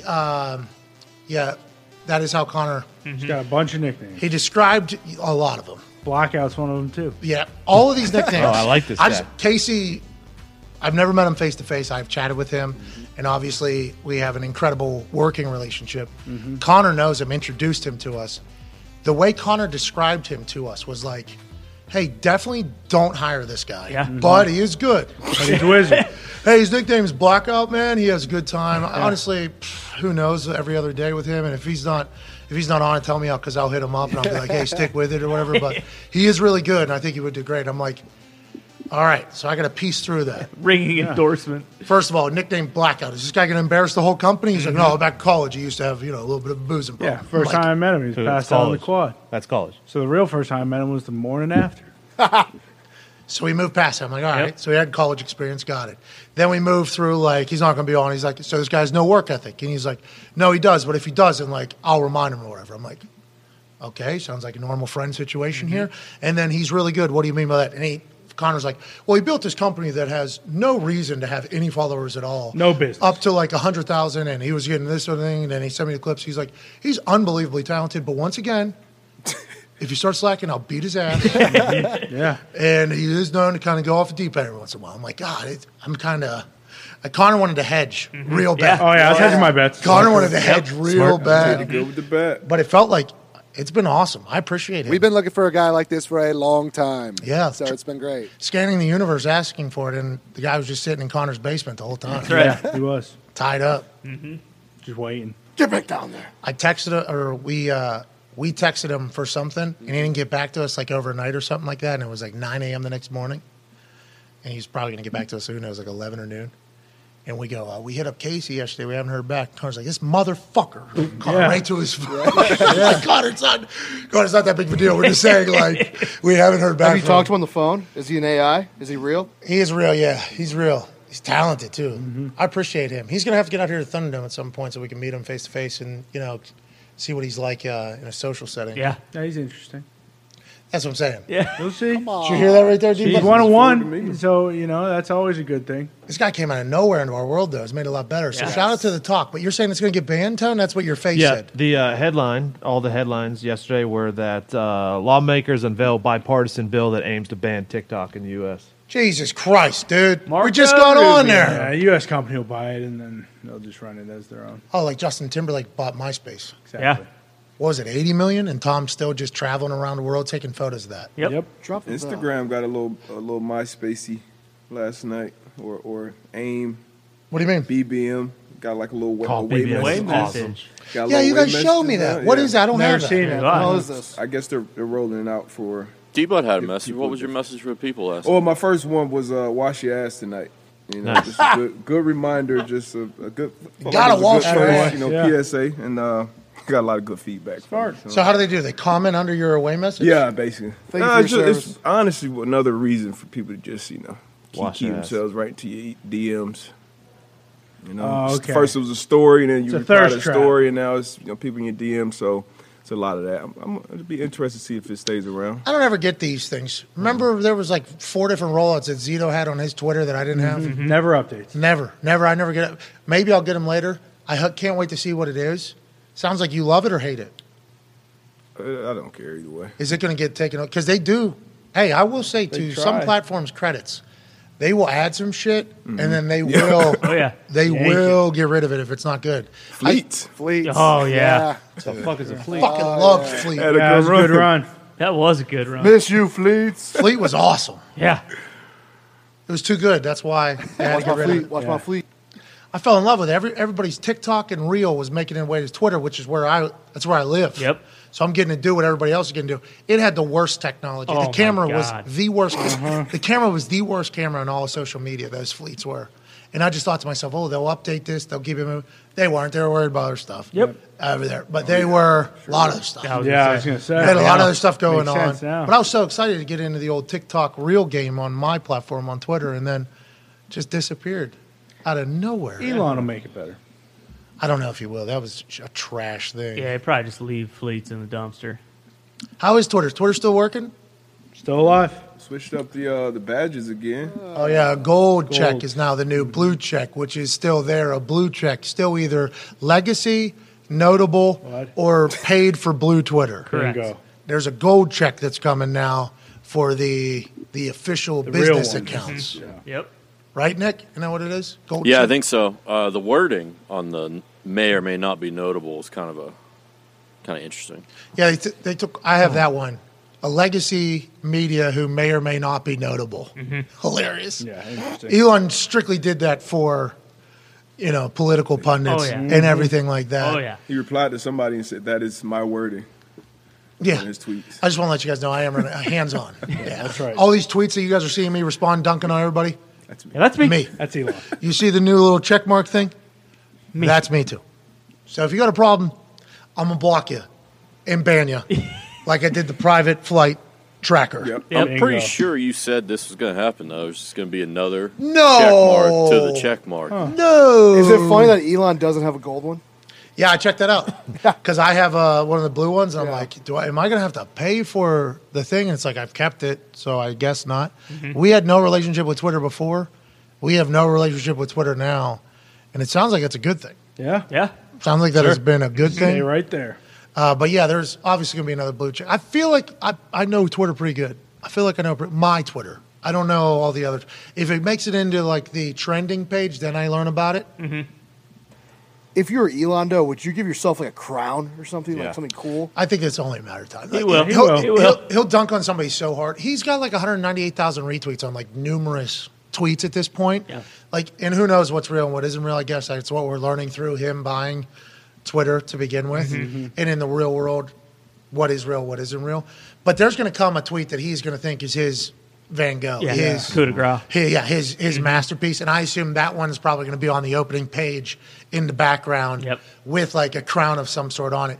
He's not only owning Twitter right now, he's a dominant Twitterer right now too. He is. Crushing it. He is. His hits to misses too, seemingly all hits right now. 100 to There 1. hasn't been a lot of wasted 280 characters at all out of Elon for maybe like a 2-month period. Shooting a very high percentage from the field. That does not happen on Twitter ever. No. People have their ebbs and flows. Elon's batting 1,000 since owning Twitter. Yeah, seeing the ball right now very well. And I'm not saying we agree with his tweets. We're just saying every tweet he puts out, Proof's in the pudding. Yeah. action. Wow. Louder than anything I've seen. I mean, he's getting bigger activity on his tweets more than anything I've ever seen on the platform before. So not is he the most prolific Twitter on Twitter, he also owns the thing. That's right. It's a good place to be here, Elon. Seemingly transparent. Even with the rollouts, you say, I'm going to be trying a lot of shit coming up here, and a lot of it's not going to work. We'll get rid of it. Twitter file shit, those are always very interesting. You even bring that up, though. You just got in politics. I said that the other day. I said, that's politics? Oh, yeah. So I guess. I said on the show, I said these Twitter files are wild. And, like, I don't get into the politic world. I don't know enough about it. But everybody should read that, I think, because that is happening in the real world. Like, we all say it's happening. We think it's happening. There's, like, actual proof that it was actually happening. That was an eye-opening experience. It's very interesting to read through them. Good stuff. I mean, I'm enjoying it. I'm enjoying the Elon run so far. Just getting my fucking Cybertruck. All right. Cybertruck as well. And then also, hey, can we get less ads? You know? Yeah. Can we, like, it doesn't have to be every other tweet. No. You know what I mean? Like, make it one every. People are scrolling a lot. So you'll be able to see more. People stop scrolling, exit app whenever it's just like. Here we go. Ads. I assume you'd be able to pay for that pretty soon if I had to you guess. think I already that's- have that. I don't have ads. Is that the $8 thing? No, that was the $2 one before. I never had any ads for that. Have you been on it recent? Yeah. On your phone or only on deck? On phone. Yeah, see, on my phone. Mine Still has loaded so with many. ads. Heavy with ads. A lot of promoted tweets. A lot of those. From bad tweets, too. Oh, yeah. Not good tweets. Joining us live from an attic in Ohio is a man who's a college football national champion, a Super Bowl champion, a Ryder Cup champion, an NBA pundit, a video game shit stirrer, and a COVID survivor. Ladies and gentlemen, AJ Hawk. What's up, dude? What's on ESPN right now, or what was? Okay.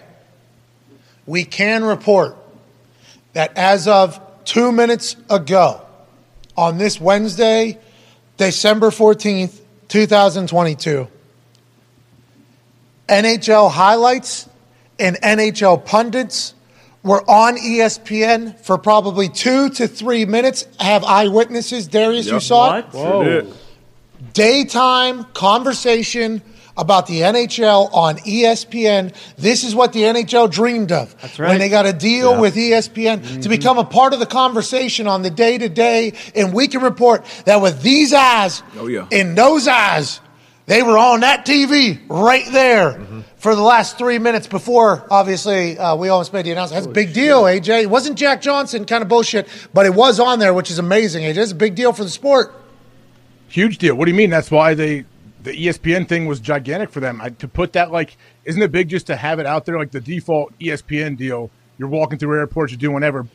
Boom, you see hockey highlights. That's big for the sport. Yeah, you get reminded that it's hockey season. Yeah. That's why the ESPN deal was such a massive deal after they leave NBC. And obviously they're with Turner, and Turner has basketball kind of on lock on Tuesdays and Thursdays, and greatest studio television show of all time with basketball. But wasn't like where people just tune in to get like, oh, well, let's go with sports. I'm going to turn on ESPN. Like that's just what people do. So when you get the ESPN deal, it's a massive deal. Is this the first time this has happened, Nick? And this should be documented, I think. New deal, first year here. Yeah. Now it's happening during daytime TV. Good for you, Nick. Why are they doing that? Why are they doing that? It's nice to see it outside of like a top 10. You'll see a SportsCenter top 10 or a not top 10. You'll see some hockey highlights. But that little dedicated segment right there was for the grade 8, Alexander Ovechkin. Oh. The grade 8 scoring 800 goals in his career, which is an outstanding accomplishment. Normally when you see hockey featured on ESPN, it's not always a great story. Maybe somebody maimed somebody. Somebody cut somebody with somebody's skate. Somebody took a stick to the teeth. We got some suspensions coming, something like that. This is a cool story. Ovechkin came into the league with Sidney Crosby. There was a lot of hype around both those guys. Both those guys more than lived up to the hype. And Ovechkin's still going strong. How old is he now? I want to say 36. He's getting up there in age. He's still producing at a high level. He has got a shot within the next potentially 2 to 3 seasons at breaking Wayne Gretzky's all-time goal record of 894. Okay, Wayne Gretzky's at 894. Gordie Howe is at 803 or something, 801, and Ovechkin's at 800. So there's the top 3 goal scorers in the history of hockey, and Ovechkin's going to be able to catch up. Ovechkin has been a sniper since day one coming into and he fights. This dude's a physical player, strong player. He's a tank. And he fucking is a goal scorer. He is what you would want. And when he wins the Stanley Cup, he gets drunk for 5 days straight, AJ. Sweet. 5 days straight, he was drunk. Best celebration yet. Best celebration for an NHL team so far, I feel like. Well, I mean, there was that one time where Lordo took a trip to Columbus, Ohio. Yeah, that's right. True. And for me personally, yes, that was much better. But Ovechkin swimming through fountains and showing up, popping up each day. I'm like, okay, where's this guy going to be next in the world? What if that is going to be drunk, swimming through fountains, or just doing something fun? Yeah, Ovechkin just popping. It was like a Where's Waldo situation with Ovechkin. He just plopped that Stanley Cup right next to him, and he sit down. Wow, we drunk. Well, have a good time. Everybody celebrate. Like, all right, hey, go get drunk somewhere else. Hey, you got it. Okay, pick up your cup, leave, see you later. He was seemingly on a bender for 5-6 days. It was one of the most impressive things I've ever seen. What's that? Like the dude that has to watch the trophy? Yeah, I wonder. Mike. He was there. Yeah, he was there. He's seen some things. Oh, every time. He was at your house, right? Yeah, those guys are celebrities, man. People, we took it up to the ice cream shop, and Jack had his kids eating out of it, and random people would show up and ask to take pictures with the Cup guys. That's awesome. Here's AJ's backyard at his palatial. That's my backyard. That's Jack's backyard. Okay, which is Nice connected backyard. to AJ's side yard. Right. Right, AJ? Oh, that's AJ's backyard on the other side. It's connected. Yeah, it's connected. That's nice. That's all part of the Hawk estate. Yeah, that's all part of the Hawk estate there. Jack Johnson's backyard. That's his pond. That's not my pond, unfortunately, but I do throw things in there to try to clear it up at times and try to dye it blue. That's very nice of you. That's a good brother-in-law. He's not telling you about the coolest part. That pond, I love water. That pond drains, and underneath it is a lair. It's Wexy's lair that connects all the tubes underneath their estates as well. Got it. That makes sense, Terry. That'd be sweet. I didn't even think Seems about like that. a lot of work. Seems like a lot of work to get down there and find whatever you need down there. I'm not getting into it. People do a lot of work to get things accomplished. Yeah. AJ, why aren't you guys, when that thing freezes over, lacing them up, getting them out there, play a little shinny? Yeah, maybe make. We got to turn if we turn that fountain off, it definitely will freeze up. You're right. We probably will try that this winter. Well, you guys have become a hockey family ever since you're in full flex with that lure. Look at your arm, dude. It looks like a thigh. Look how good you look in that. Good for you, dude. Okay. It was fun. Darius, you see that, guys? Look at the fucking thigh he has on his right shoulder. He's still playing? Nope. That is my thigh. It's way bigger than your thigh. It's your waist. Heavy. Whoa. WWE belt, so that's dope. Oh, yeah, I didn't even see that on Jay. Those aren't real. Yeah. Those aren't real, right? Those aren't real ones? Those are very real. No. Can't get that. They all came with like a certificate of authenticity and everything, yeah. I guess you win Lordo. You win 6 baby. Yeah, I thought the real ones couldn't connect, though. I had to earn mine. Yeah. You know how many people I had to beat? Fucking get this one. Wide. This one. Austin. Not Austin, but and this one. Wide. What's your guy's name now? Oh, you know. He's this actually, United States champion. Is he Theory? Is he Austin Theory? What is he? He's United States champion, and I beat him. Okay, so what does that make? Am I the president? Match. I don't know. You tell me. You tell me. All right, let's talk about some stuff. Let's talk about today's obviously stories. The league meetings are happening. We'll be talking to Ian Rapoport's on TV right now. We got an eye on that. We'll be talking to him in a couple seconds. It's interesting the way they're running these league meetings these days. I think they're really trying to make it like a beneficial thing as opposed to maybe just a waste of time. And it feels like rules are getting changed or on the way of getting changed every single time these are happening in the modern era of football. I'll be excited to see what takes place. Allegedly, Tom Pelissero is reporting that the roughing the passer is up to be chatted about for either to be reviewed or to be a possible ejection. So that's two very different outcomes that could come from this. I think if it's third down, and I tweeted this, and obviously this adds judgment into play, and judgment will get fucked up because humans fuck up everything, it seems like, at some point when you don't expect them to. If it's third down, and they call roughing the passer, and it's an obvious punting situation, it should be reviewed because that is effectively stealing a turn. That's a turnover. Like that ball just got turned over. It happens a lot, seeming it doesn't it? And then teams will say, "Well, we would have went for it there anyways," or whatever, and that you can't do it. But I think that statement, that notion is real. Like there should be times where those are reviewed. There should be ticky-tack hits that everybody seemingly agrees upon, and they say, you know what? What would they have done on this one, though? What would they have done on that one right there? That's the one. Review it. I wouldn't give it, but I'm saying, would they overturn it? Yes, I think so, right? I hope they would. Because that head-on shot where he clearly is trying to put his hands down, but he's flying full speed, so it's not easy to do do that. I think everybody on the internet agreed that this is not real, right? Yeah. And if everybody agreed there, and that's an impossible place to agree. I don't know if they turn this one over. You don't think so? I don't think they would. Because his hands hit. Yeah. Didn't they claim even during the game, he tried to brace himself, but he didn't really he didn't make a full attempt because they tried to hide behind. There's a couple rules experts in booths. Definitely tried to stay off him. I think so too. Yeah. Everybody thinks so. There's a couple of these rules experts that are on TV that I fucking hate. Oh yeah, I hate them. Yeah, it's not everyone. I'm not going to say which ones. I'm not going to dive into. There's only 3 of them. There's 5 of them, I think. So I think we all agree. Normally, if I feel a way about somebody, a lot of people are because I'm the most basic fuck of all time. So when I hear some of them speak as if they created the game and as if the refs are always right on the field and that whole thing, it's like, hey, because they're buddies. Shut up. That's not what you're here for, pal. Okay? You're here for the good of the game. When your buddy fucks up, you're here for the good of the game. Yep. Some people don't view it that way, I think, when they're in the booth. Well, I know that there's the top 2, okay? So it's not Sterator and all right, we're not getting into it. All right, let's get our a man who has boots on the ground at the league meetings in Arlington, I believe. A guy who's the insider for the insiders, the NFL's insider himself, host of the weekly wrap-up with the Rap Sheet and Friends, us being the friends, he being Rap Sheet. Ladies and gentlemen, Ian Rapoport. Yeah. What's up? What's going on? Where the hell are you? In a closet? Where are you right now? So, great question. The league meetings are going on kind of outside my door. What they're doing is they're doing headshots for some of the young executives who are coming in here, diverse candidates, women, So I am kind of hanging out in the headshot room, hoping that no one walks in awkwardly during this conversation. Classic white man trying to take over, a room. Of course. That is. Let's just dive right into that, though, because that is we're not saying you're doing that. Obviously, that's just an easy shot. Right, no, of course. At Ian Rapoport, who we're big fans of, and obviously would leave that room if he had to, if it would slow anybody down. We chatted about this.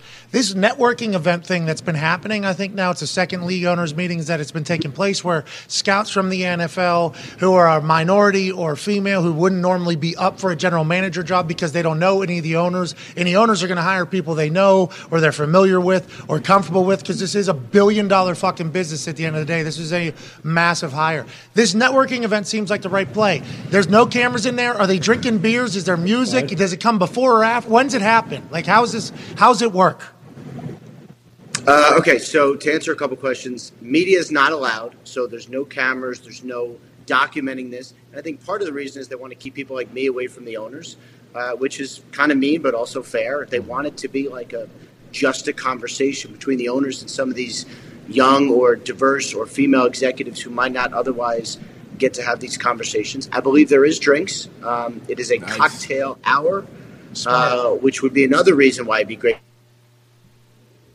That's why they keep you out of there, obviously. Yep, and that's what just happened. This is what just happened. You just got shut down. Because, Ian would have stole all the booze. Yeah, for sure. Would have stole all the booze. And the stories. He's taking the internet. Is it open bar? I would assume, Probably. right? Rap sheets there. Better not be cash bar. It's not cash bar. The NFL would be very NFL of them to be like, hey, you can come as happy hour. Here's the specials. Mm-hmm. Okay. Here's Coors Light, $28. Okay, you can buy. Obviously, smart to buy a drink for somebody too. This is good. Yep. We're presenting you with the opportunity to buy a drink for somebody else. To kind of have a moment there with it. I think it's smart though. Honestly, I think it's a smart thing to grow people's networks, for people to get comfortable with somebody, even if it's not a GM job. There's a chance they think of something else, like, oh, we got this. Remember, I talked to Buzz. His interests were this. Like, that's just how business works, I think, and I'm happy they're taking steps seemingly to make it better. Every business is just developing relationships, and the relationships you have. They've done this. I wonder if we'll ask Ian if he gets back on. Like, they did this in the past. Intro. Ian Rapoport, ladies and gentlemen. Absolute Holy legend. shit. What's up, Ian? That was good. God, you can ask him though. Ian, hey, is this piggybacking off of? I remember I had some different position coaches that would go in the off season to some kind of similar minority type thing where they would bring in assistant coaches and have like a 3-day seminar. Is that still going on, or is this just adding on to that? Yeah, it is similar. And during the, I believe during June, during the Atlanta meetings, they would have coaches, young assistant coaches, young coordinator candidates come in. Obviously, coaches are busy this time of year, so this is more about the young executives. But same idea. And as you guys know, owners, really anyone, wants to hire people they're familiar with, and sometimes people like them or they could be friends with. And so I really like the idea of this. And honestly, as you guys know, kind of similar to what I do, you just casually have a drink and talk, and you start to build the relationship. And there's going to be owners here who have openings. There's owners who may have openings, and looking at the list of candidates and being like, you know what, I connected with this guy on a personal level for 5 minutes. Like, that's actually meaningful. There's not a lot of like, hey, here's my resume. It's more like, here's what my family's like. Here's what my upbringing. Here's what I've learned. Like, it's way more personal than professional. Here's my drink of choice. Mm-hmm. Here's where I've been. Here's my view on things. Like, that's just like becoming friends with people, which is in the end of the day how people do business. And it's a shame that that's how it's operated, but that's how life has always been. Happy they're seemingly taking steps forward. Darius, your question for Rapoport. We were just talking about this roughing the passer call. Any traction? What are you hearing? Boots on the ground. Is that likely to be changed in the near future? I don't think so. And I heard you guys talking about that. It was Tom's tweet, wasn't it? Yeah, the arrow. Yeah, so they're going to take a look at it, and this was something that the owners brought up, and something I know competition committee's going to look at in March. What they do not want to do, they really don't want to do, is go down the road of reviewing and instant replay and slow-mo, because you could really find a penalty on every single play, as you guys know. I mean, literally every play. And so they want to get it right, and I think they believe the officials have been accurate, for the most part, human but accurate. They don't want to go frame by frame and review penalties, because remember, when we did this for pass interference a couple of years ago, it was terrible bad. idea. It was a disaster. So No, it was bad execution. Yeah. The execution was bad. The concept wasn't bad. How come that's not being talked I about? think that was a bad concept. No, I don't For think a so. DB, maybe. I think it's a bad concept, period. You go slow-mo on those, I mean, the PI, offensively, defensively, you can almost always go in either way. I think the roughing the passer it's a completely different ball game because, like you talked about, third down, the one we saw earlier with Brady, obvious one. Brock Purdy had one. You don't think there's somebody that can just watch it and be like, yeah, that was egregiously not or egregiously is for pass interference? No, but what? No, not pass interference. What they don't want to do, they don't want to just substitute one person's opinion for another person's opinion, because then you're just arguing over whose opinion is better or smarter. Well, that's my execution. That's my execution argument. Like, yeah, the people that were in charge at that time were, no offense, but like, yeah, no, it was bad. You know what I mean? Like that's the XFL literally had it. They showcased it. They said, hey, you remember the Sky Cam that we just introduced to your world, and now it's in every single game and broadcast? You're welcome. Here's another thing we got. We got a Sky judge, boom, that is just knows the game, knows the rules, has a direct line to the ref's ear, has a, I think, Xbox controller, and here's the highlight running through it, speaking through openly what they're thinking. That ball's clearly down. Yeah, I think that ball's down. Go ahead and put it there. Boom, boom, boom. And then it was like 20 seconds, 15 seconds, 20 seconds, and it was content. We heard the person. Yeah. It wasn't like just a stale time where there's a full guessing game and these professionals in the booth who used to be refs who sucked on the field, and then all of a sudden they're authority and they're talking terribly. And I can't. Which ones do you not like? See, this has been a thing today. It'll be obvious. You know who they are. We all know. Small group. We all got ears, even if we are friends with the person. I assume they are. I'm friends with a lot of people that shouldn't be on television. But like the whole thing was execution as opposed to concept. But anyways, let's move along. I'll take D-Butt's word for it on the defensive side of the ball whenever it comes to pass interference. Okay, but the roughing the passer is getting. It's embarrassing the game, Ian. It's embarrassing the game. Like it's bad for the game. I'm the wrong person. I'm the wrong person to ask on this. I really am, because to me, if I was, this is just my personal opinion, the only thing that matters to me is making sure that the quarterbacks are healthy and on the field. So that penalty you showed with Jalen Phillips where he lands on Herbert, everyone, I'm sure I'm wrong, but I thought that was a fine penalty because those are plays where you break your collarbone. And so any way we could do to have him roll off. What's he supposed to do? Well, it's football. Physics. It's football. I get it. Ian, it's football. Justin Herbert. Football. There are ways to we see players have learned in a way faster way than I anticipated. Players have learned to roll off or actually brace themselves. Now, I might be in the minority. Troy Vincent, who literally runs this, disagrees with me. So I'm just saying, to me, the only thing that matters is keeping these guys healthy. Athlete, understands sports. Well, I played in high school. So. You're on a crew team, right? No, you're an athlete, right? What was it? Yeah, yeah. Just like me and Troy Vincent, very similar. What position you play? Left out. No, we don't need to go down this road. No. What's his problem? This guy. What's his problem? All right, Ian, we know you're very busy down there. We appreciate you taking time. Let's dive into some things very quickly. What does this meeting accomplish? What's happening in the One Per Club meeting? Are they voting on Snyder here? Are they talking about Snyder here? What's getting done in there from a high level? I would anticipate some conversation on Daniel Snyder in the One Per Club, which is going to be around 5:30 or something like that, a little bit later today. Obviously, the congressional report came out. People are going to have views on that. There was also the admission/announcement from Snyder and those representing him that he might sell a piece or all of it. I'm sure that will come up. So I think they're all going to discuss it. As far as a vote, I don't think that's going to happen because he's sort of already gone down the line of saying, I may sell. And you guys know, it's like a player being retired. If you open the door and be like, yeah, I'm considering it, like usually you're going to retire. If he's saying, hey, I might sell, I think a lot of owners believe that eventually he will. So they don't want to do anything to like take him off that. Just if he's going to go through the process, just go through the process. And I think they're confident that it'll lead to the right decision in the end. Ian, do you think the majority of owners would like to see him sell this team? I know they would most likely don't want to have it come to a vote. That seems like a whole process they want to avoid. Do the majority of the owners, you think, want to just see him sell this team and we move on? Yeah, I really do. It's, when Jim Irsay came out, your boy Jim Irsay came out and had like some groundbreaking comments last owners meeting. You never quite can tell what the reaction would be, but I think most owners were kind of like, yeah, it's time.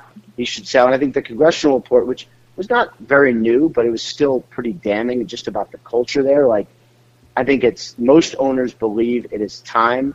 So certainly I would say the fact that he's going down the road, open the door, taking bids, allowing people to explore the possibility of buying the team, I'd say most owners are kind of like, this is probably a good thing for the league in general. Last thing for me, and then I know the boys have a couple. The G4 program, we just learned about this, how the Walton family, who's the richest ownership group in the NFL, who just came into the NFL, will be bidding in the G4 program to get a couple $100 million for refurbishments of Mile High. And then there's also some sort of report saying that they might build a $1 billion super complex to take over Empower Field or something. That was one headline. What's happening there? And is the G4 program like the most brilliantly constructed fund in the history of funds? And how long has it been around? And will those types of votes happen in like this meeting today? Yes, I would expect, just specifically on the Broncos, I would expect them to get I believe it's $200 million in a G4 loan. I believe it's a loan. But basically what it does is it encourages teams to build better stadiums and to refurbish their stadiums. So the fact that you have to give them $200 million, which I believe they pay back, I think. Using visitor team ticket money. Hey, they use visitor teams' ticket money to pay that back. So literally no owner uses any of their fans' money, or it's just a fund that you get free money and you never have to pay. It's brilliant. It's one of the most brilliant things of all time. Yeah, it's kind of like when you're trying to build something like a stadium, whatever, and the taxes on people from out of town coming and staying in hotels, and you tax like 1%. It's actually very smart, and I don't know who that negatively affects. But anyway, it's good because it forces you to refurbish and build a nice stadium. Do the Waltons need that? I don't know. I would guess no. I think they're probably fine. As far as the $1 billion complex, this is part of the reason why the NFL wants very rich owners, because they're going to up the ante on everything associated with the football team. The Broncos facility is actually really awesome, and it's a beautiful scene and just a cool place anyway, and I'm sure it's going to get a lot cooler with those guys involved. There's going to be a lot of new money coming into the league, I think. Oh, yeah. And I can't wait to see how that changes. I would agree with that. And that G4 thing is fascinating because, he's a brand new owner. And they probably told him immediately upon, hey, we have this program that you can use to refurbish and do your thing, up to $200 million. This is how we pay it back. You have to put this amount of money into the fund anyways as an owner. So basically you have to spend no money to do it. It's free money sitting there if you just want to kind of use it. Yeah, we figured it out. I know the Walmart thing works. We figured it out as well. We can kind of do this. I'm excited to see what happens in the future. Ty, your question for Ian Rapoport. Rap Sheet, how much discussion is going on about the media rights and potential new, whether or not Apple's going to be getting in, and also Sunday Ticket? Is that on the forefront, or is that a conversation that's more so on the back burner? Forefront, definitely forefront. Sunday Ticket, I'm sure there'll be some sort of update now. The deal is coming up; it's expiring, and so there will be a new Sunday Ticket person. There will be a new service. I would expect it to be a streaming service. I think that's been pretty clear. Is it going to be Apple? That would be easy for me. I have an iPhone, but I don't know that it is. But I would expect some news on that. Let's see, it's December. So I would expect some news on that over the next 2 months or so.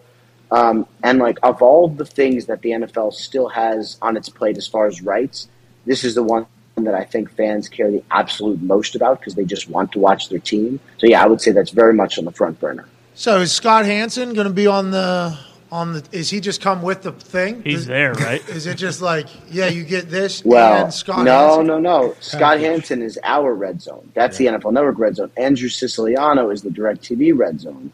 So could be I don't know. We got beef. Siciliano might be getting the boot.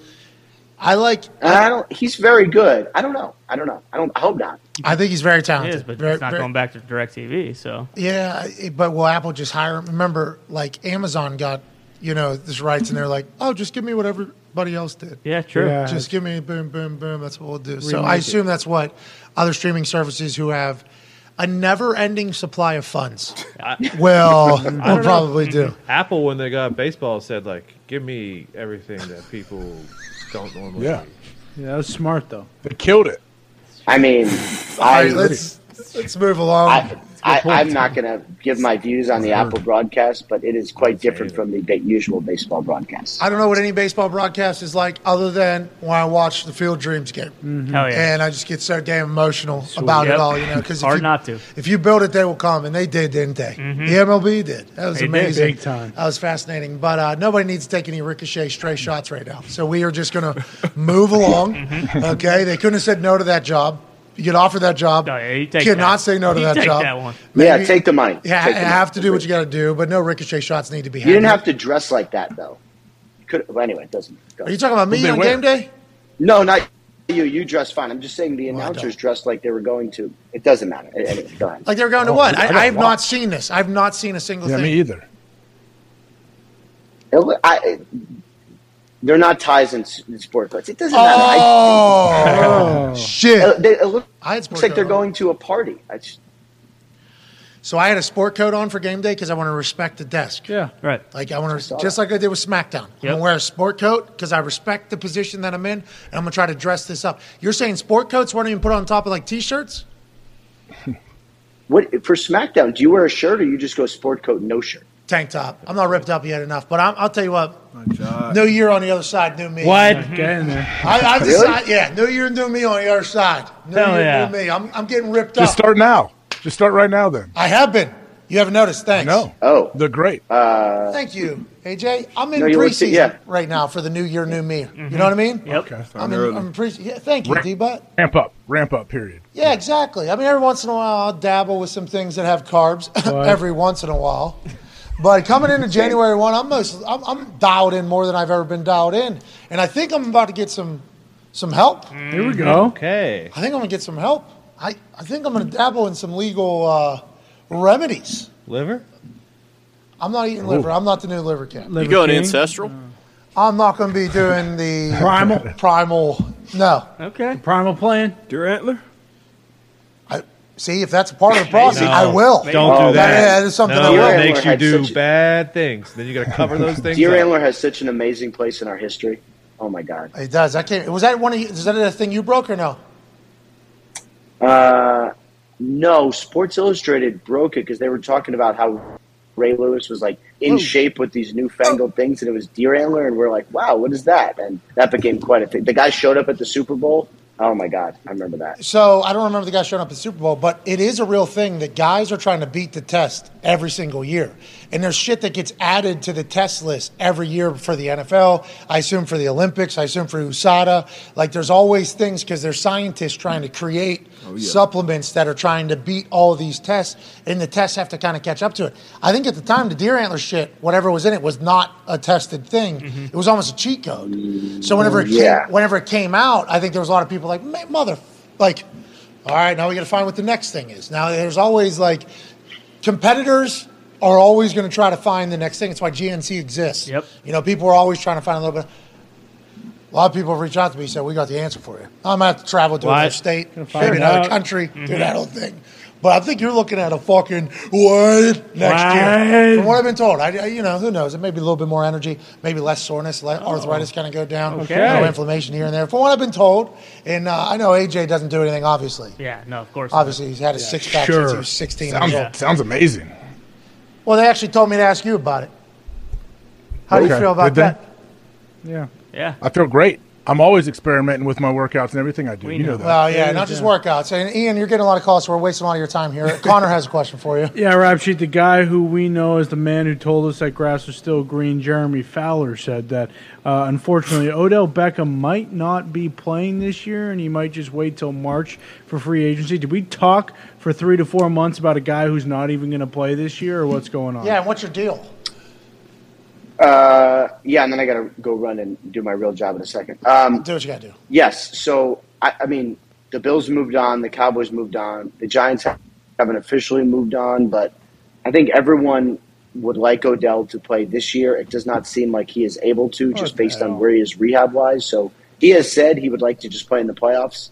We'll see if someone gets some sort of injury, which would be unfortunate. But if someone gets an injury, maybe he comes back into play. But otherwise, I think we're going to do this all over again in March, which, man, I am just really excited about doing this all over again in a couple months. Yeah, right? Us too, Ian. Us too. Yeah, it's going to be really good. We're all OBJ fans. Last question, and we know you got to go. Did we know T.Y. wasn't retired? Yes. He's turned down He turned down numerous opportunities. He wanted actual money, which the contract he got was pretty nice for this time of year. And he wanted to be on a good team. He turned down some not good teams. And I could not imagine a better spot for him. I mean, he is going to – I think he's going to do really well, and I thought that was a really good signing. Who did he turn down? Do you know? I do not know specifically, but I was told teams not as good as the Cowboys. Definitely the Colts. No. Well, hopefully the Colts. Have fun on TV, and have a go. RFC. Getting called from his boss. Where are you? Where the fuck are you We're at? live in 4 minutes, whatever, probably. Speaking of, that's end of hour 2 here. It was a quick one. Yeah. 37 minutes. AJ, we got to you real late this hour. We apologize for that. I want to let you know that. We'll be okay. Is Ian doing like live hits all day from the meetings? Yeah, he's Definitely. We'll see him right there. He'll be on TV here in actually 4 minutes. Yeah. Probably 3 minutes, which means it's perfect time for us to take a break. You know what I mean? Mm-hmm. Apollo Antonino was hosting Minute to Win It. He was after Guy. That was my favorite show. It's a great show. That was one of the. Remember, I was trying to bring What that is show back. Yeah.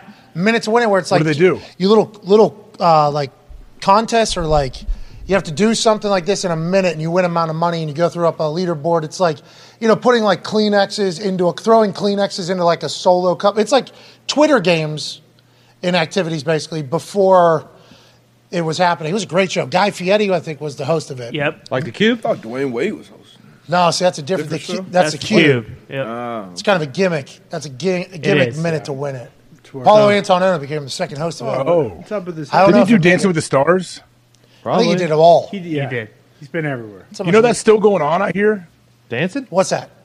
Yeah, Dancing with the Stars is like they're still churning them out. Yeah, it's never going to end. Kidding me? Yeah. I didn't know that was still It's on, I think it's streaming now, right? Or is it on like real ABC? What's it on? Yeah, it's on real TV. I watched The Still Voice big. last night. Was night. it the finals? It was the last episode, yeah. Who won? Blake's cowboy guy. I love when that happens. Seems like that really scratched you where It you did. It really I did. love The Voice. Love when Blake's Well, cowboy I mean, guy it could have wins. been fixed because I'm sure I think it's Blake's last season. It is. No, it's not. What?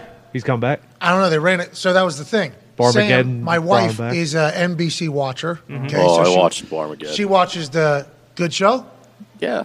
Oh, no. Doesn't sound like It's a good show. Oh, It's a good we show. saw It's a good show. we saw the screenshot of that. It looks great. Barmageddon, Blake Shelton, Carson Daly, down at bar, down in Nashville, Nikki Yeah, great Bella, time. Coach Yeah. Vrabel's a part of that. Vrabel, Carson Clint Boyer. It's a good show. Yeah. Carson like Day this looks show. a little different on the show. Sounds like What this show. network? And the poster. It's on Spike. USA. USA? Remember and hang out? USA Today. Child. You say it's a- It's probably a Peacock property, if I had to guess. Tell me about Blake's last season, though. Yeah, Sam told me it was his last show. It's like we were watching because Oh, my look how much fun Christ. that looks like. That looks like a blast. Look how much fun they're having. Look at that. Yeah, Carson Daly's Oh, having I a little bit gotta too watch. much Yeah, fun. How does That's it what get you're on? supposed to do. Can I get on Yeah, I this show? guess. It's on USA, clearly. Hide the mini hot dogs. I will say, like, easy. Jeez, Jeez, Louise. what? Hey, they're living their lives. What are you saying? He's a body double for Carson- Brendan Fraser? Oh, all right. Whoa. I see some reports on the internet of him. He's obviously gone through some transformations. Yeah, and you see why he went through those transformations or no? No, You see I the didn't- reason no. for why Brendan Daly, whatever the fuck his name is, Fraser. Doug Fraser? Carson Daly. Yeah, there it is. Makes them together. Apparently, one human was not so kind to Brendan Fraser. Can you guess who that human is? Because he's got a show on Friday nights going up against SmackDown. The Rock? Yeah, you can guess it. Apparently, The Rock wasn't too kind to Brendan Fraser, and he cast him aside. That He was just healing around. after The Rock healing? gave him Serious? his Is that because start. The Rock was a better mummy? Or? And Fraser broke? Fraser broke and essentially went through what he went through, and now he's getting standing O's for his depiction of a 700-pound man in The Whale. You're Oh, fibbing. so he's gaining weight. Stop. No. This is all real. This is for the character. Articles about it. No. Yeah, I'm just but saying. you were saying the reason why he looked the way that's literally what you said. Did you read about why he looked the way you were acting like his life spiraled out of control when he just started eating and gaining so much weight and ruining his life? Maybe I didn't explain it right then, but that is exactly why. I just brought it back to now he's become a superstar with the whale. But yes, the reason that he spiraled out of control, a lot of people point to Dewey Johnson casting him aside. Yeah, and now people bring this up, but they say it's fake. Dwayne Johnson tweeting, man, this makes me so happy to see this beautiful ovation for Brendan. Yeah, come on. He supported me coming into his Mummy Returns franchise for my first ever role, which kicked off my Hollywood career. Rooting for all your success, brother, and congrats to my bud, Darren Aronofsky. Yes. And Hashtag the whale. People pointed to this as, The Rock's trying to get back babyface with Brendan Fraser. What did he say to him? What did he do? A friend. Well, what did he do? Thank you, AJ. Great question. He gave him the rub in the beginning. He's congratulating the character, the 700-pound character, which is, I believe, what he called Brendan Fraser throughout their relationship was Darren Aronofsky, not Brendan Fraser. Well, isn't Darren Aronofsky That's the director, you doofus? Yeah. Sounds like someone has a one-way ticket. You don't know anything about this. You're just trying to make Dewey Johnson look like a bad guy. I read articles about this because I want to look at articles. Somebody's a bar. These aren't internet reports. I was Welcome reading to tweets Marksville. about it. I was reading articles. Population, about you, brother. Jabroni. You guys just buy into The Rock's whole entire gimmick. And How could you not? Exactly. I respect it. But maybe we don't start just blindly following You just this marked guy. yourself into thinking shoot was a... I just worked myself into a work thinking a work was a work. Is that what you're saying? No, it's for shoot. For shoot? I thought he had some Harvey Weinstein situations too, where he's mad. Whoa! Hey. Oh, what's that about? There you go. What's wrong with this show? AJ's woke. This guy. I think he's called him out. What's wrong with this He show? called out Harvey Weinstein. No, he called him out. He was doing the right thing, calling out. Now it's a shoot. Oh, Brendan did. Brendan, good guy or The Rock? Yeah. I think Brendan did, at least in the past or now or whatever. I don't know what Dwayne's doing, but yeah. We all know what Dwayne's doing. Crushing it, first of all. Well, I have not seen Brendan in a long time, though. That does feel like... Now, not Encino that I Man's know. a great movie. Yeah, that's a long time That ago. came right? out in like 92, AJ. It's like 40 years old, yeah. It's like when T.Y. Hilton signs with the Cowboys. Like, did anybody know he was still playing football? Can't believe he said no to the Colts because he thought they were a bad football team. That was not said. I can't believe that, actually. That was not said. Had other opportunities from teams that were not good is how it was said. I'm sure the Packers were in there as well. I bet they reached out, and he probably said, fuck no. And he also wanted real money, so when the Packers called and said, Sure. all right, this is what we got, $20-25 Yeah. play the rest of the year. Yeah, buy some cheese curds. when you Get to fly play there. at Lambeau? Look Yeah. at you. Get to play with Aaron Rodgers? You want to do it? He said no, but nonetheless, Cowboys going to go. This is like the Brendan Fraser. I didn't know he was still making movies. I didn't know Brendan Fraser. I thought he was just retired, sailed off the sunset. That's The not whale true. is his big comeback. Darius, did you know anything about any of this? No. Thank you. Okay, so I don't know either. I saw though. You guys I are saw a he problem. popped up You a guys few are a months ago. I'm not the one No, he reporting did. it. He popped up a few months ago as a feel-good story. Like, hey, Yeah, look at this standing dude. We're ovation building it at back up. Cannes What a or comeback. wherever. We love comebacks. Dwayne's happy for him, too. We all are. Sure. Oh, Good yeah. job, Brendan. We should try to get a film in Cannes. I'm sure that'll happen. Absolutely. Watching Avatar today. Watching Avatar today. Here we go. You got an early peak. Yeah, not for free, though. I think we're the only ones that ever had to pay for one of these. Like, media gets offered, a sneak preview or whatever. And they offered up a time for us to watch with all the media in Indianapolis, basically, at a time that would not have been possible. So Zito wheeled and dealed and was like, we would like to see it, though. We feel like, we'd like to, talk about it. We've talked about it for 15 years or so. Like, would love to do that if that's still available. And he said, sounds good. Might cost this amount of money. And we're like, okay, cool. We're still getting a sneak peek. Avatar was awesome. Very low ball. Then it came back. It was 5X that amount of money. But we get to watch it. We get to watch it. So we're doing it today. We'll experience it. It'll be a blast. I can't wait to. No way I'm staying for the whole thing. Okay, I got to travel tomorrow. There's no way. Yep. So I'm gonna treat this like a docu-series. Smart. I'm going to watch probably the first hour today. Yep. And then I'm going to know when something starts in the future. I'm going to go in for another hour. 3 hours and 45 minutes at some place that isn't my house or work is going to be tough at this stage of my life. But I'm getting an early sneak peek at the beginning of that movie tonight. Are you going to watch the first half or the second half? Certainly the first one. I cannot wait. Okay. I cannot wait to see the it's first not 3D, hour. is it? Yeah, glasses, 4 hours. Oh, you don't have to do that, dude. I hate 3D glasses. Me too. Everybody's saying it's part of the experience. How long is your plane ride tomorrow? Oh, so you have to. Long. Okay. Why don't you just have one of the boys fucking film that thing? So there's a piracy police actually there because of what you just said. Yeah, Put the phone down. Yeah, Tony, they also run by Qatar rules, so they'll cut your hands off if you start filming the movie. Yep, shoot you in the head. So, with that being said, there is a lot of news coming out of the Soccer Lombardi. Yep. I believe France is playing right now Morocco. against Morocco. Morocco wanted to fly a bunch of their fans from Morocco, which is a northwestern African country, to Qatar to come support the team in this game and fill the stadium. Allegedly, Moroccan air space something control lines. Yeah, I don't even know how this would work. I guess the government would have to be the ones that would do it as opposed to the airport. However, it's being reported, said, nah, can't do it. Cut it off at a certain amount of thing. You can only fly this many people in here. And I found that to be fascinating. That's obviously being spun into a negative about the World Cup because of the things that have already taken place during the Soccer Lombardi over there. France is currently up 1-0. If they were able to get all the planes in, are they 1-1 maybe? Is it still 0-0? Does France even score? We don't know.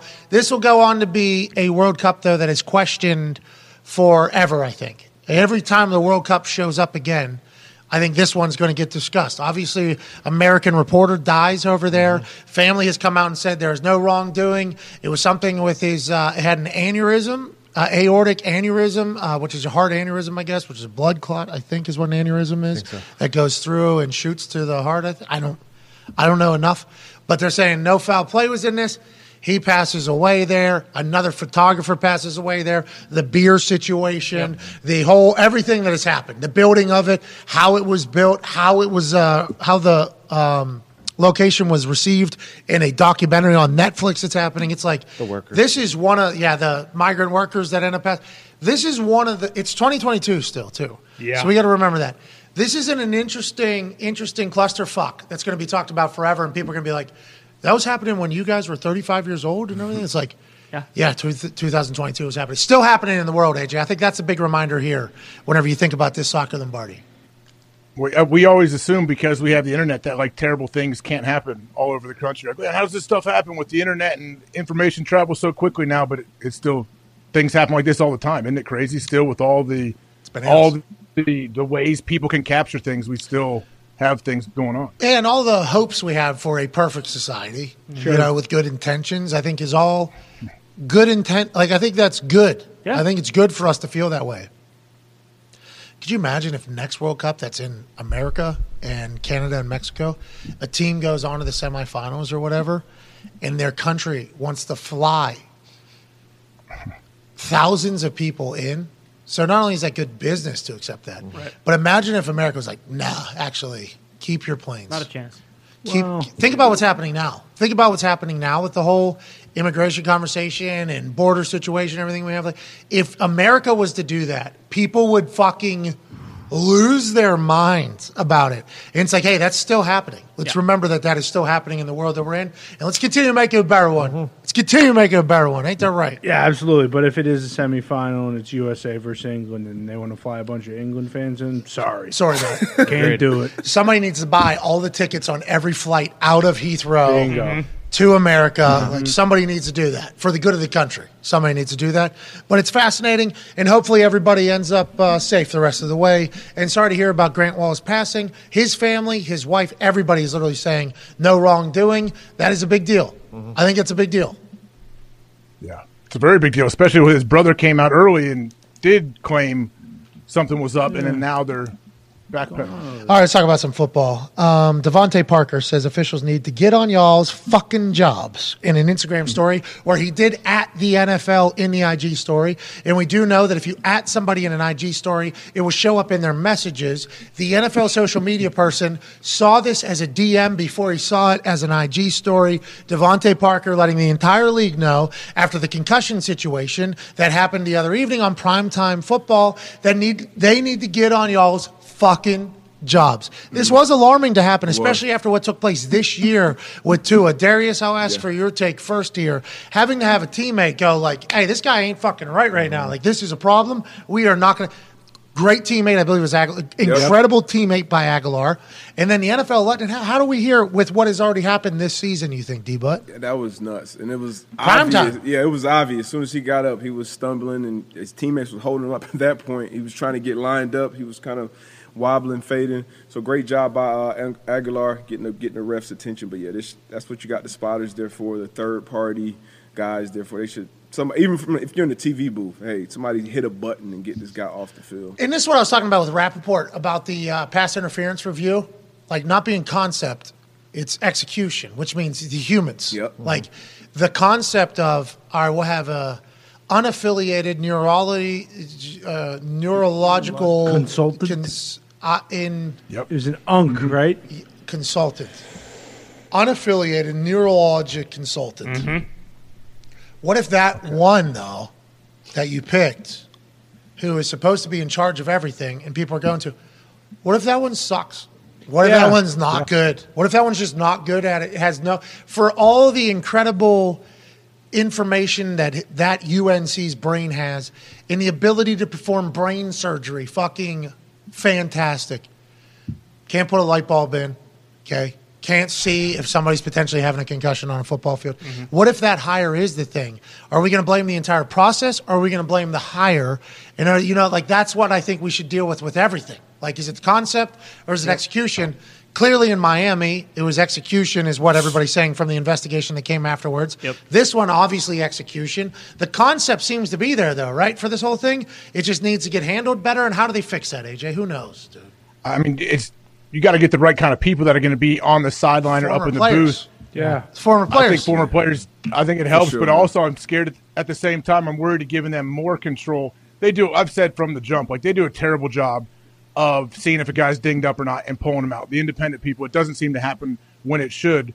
But also I don't want to give them too much power, and then all of a sudden we see it's the fourth quarter and they're pulling Patrick Mahomes out for 3 plays because they think he's concussed when he's clearly not. Like, I don't want that to happen either. Yeah, there has to be a fine balance. And once again, it's the people. I think, like, the UNC, maybe they should be the ones that they get sent to. Like, hey, we need this person to give an actual ruling. But it should be somebody that has a little bit of knowledge. Maybe somebody that knows what's saying, stinger is like, and not a concussion. Like, if we actually want to fix it, we should get people that know it. And it seems like this is always my answer. Hey, let's hire more players. Let's hire more players. Let's hire more players. But doesn't it feel like a player would be the right one that would accurately know what the bullshit is out there and how to act, like what's real, what's not? Like AJ said, though, you don't want to give them too much power, too. Because sometimes, guys, you get hit, and it's not a concussion, but sometimes you do have to just, gather yourself, maybe even take a deep breath. And you would hate for a Tyreek Hill or somebody getting taken off the field in a huge moment in the game. But the situation with Devontae Parker, I feel like that was everyone saw the play. You saw it. I think it was kind of like if it was a catch or not, so they tried to hurry up and get to the ball. So you got to be quick in that scenario, because I was watching him, and literally he was lined up bottom of the field, like literally floating. That was scary. So those obvious ones should be stopped for sure. But when it's kind of teetering the line, maybe you wait a few plays. And and it's obviously, I don't think concussions happen. People aren't just getting knocked out every single play. Yeah. So we're not talking about that. But imagine if Devontae just happens to have to run around and somebody comes up to block him. Yeah. Boom, just a helmet, like a little jolt, 2 concussions in a matter of like a minute or 2 minutes. Like, that's a very scary thing. Well, that was like Kenny Pickett got sacked, had the concussion, hit his head off the turf. They pull him off to the sideline. They evaluate him. They clear him, send him back in. A 3-and-out happens, and then they come on the broadcast. Mitch is in, and they say Kenny is out now. They pulled him again with a concussion, reevaluated him, and now he has one. It was very strange. Maybe a symptom popped up. Maybe he got like nauseous or whatever. Mm-hmm. Maybe he got that. Maybe he got a headache, out of nowhere. And he was able to get past or through the baseline test because it wasn't everything. I have no idea. A dog. Might be a dog. Mm-hmm. But imagine he gets a concussion in that drive. Yeah. Yeah, then he's not playing. But then some people, I think, brains handle concussions better than others. Some people's bodies bruise. Some people's other bodies don't. Like, I don't know how I hope we learn more about it. Yeah. I hope we're able to depict more information. So it's like you can eyeball this head. Remember, we've talked about this. You look at the frame of this particular, cranium. Right. Yeah. And this one here. Mm-hmm. Home plate.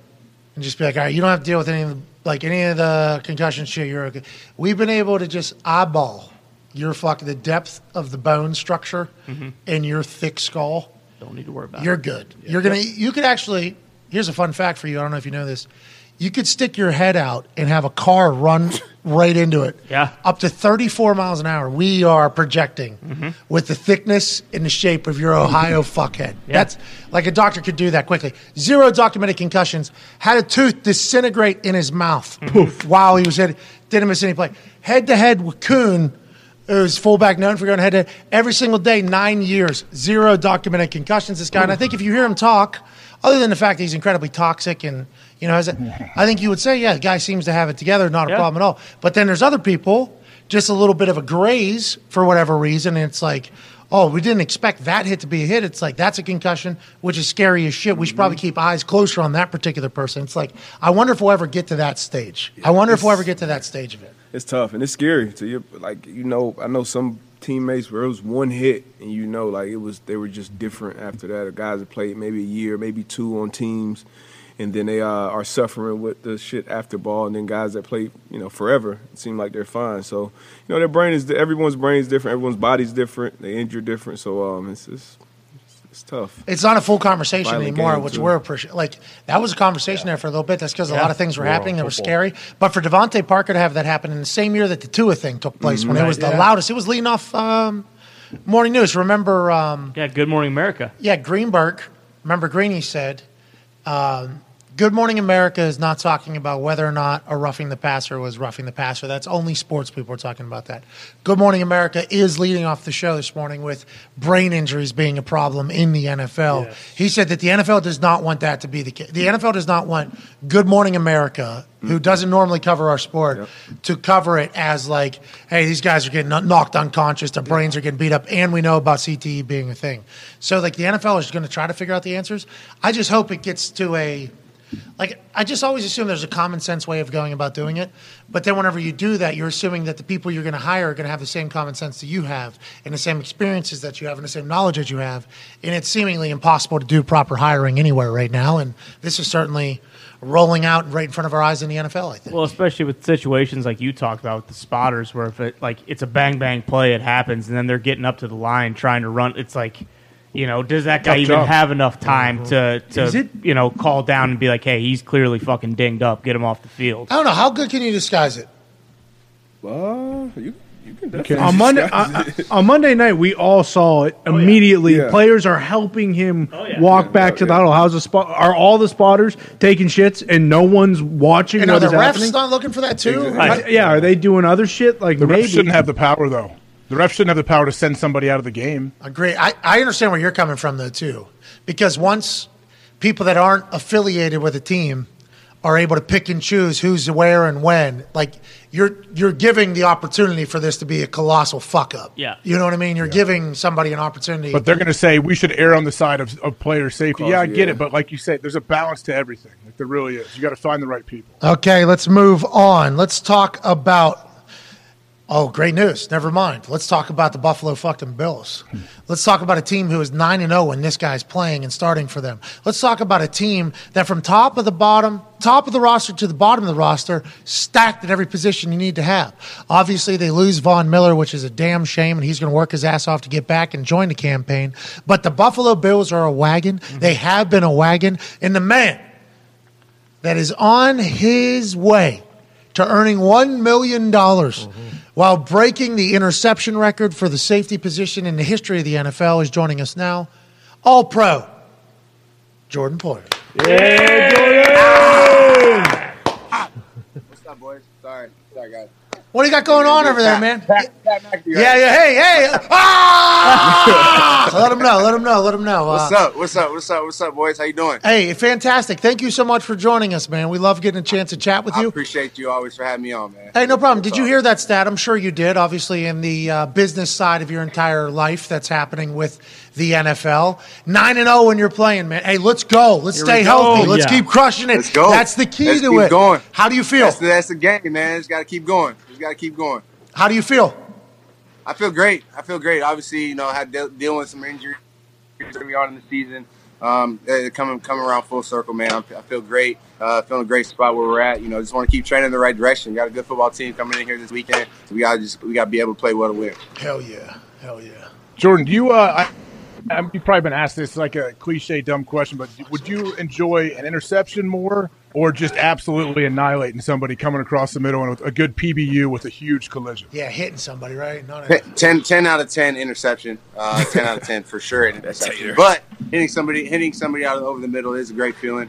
I know you guys saw it. I heard you guys talking about it. Matt Milano was going crazy with sticks over the weekend. So, it's a good feeling, but definitely I'd rather get the pick. I'd rather have the ball in my hands. Did you guys think he was dead? Was there ever a time where he came back to the huddle and said might have just killed Mike White? There was some clean, picture-perfect tackles on that guy. Did you learn anything about him throughout that game?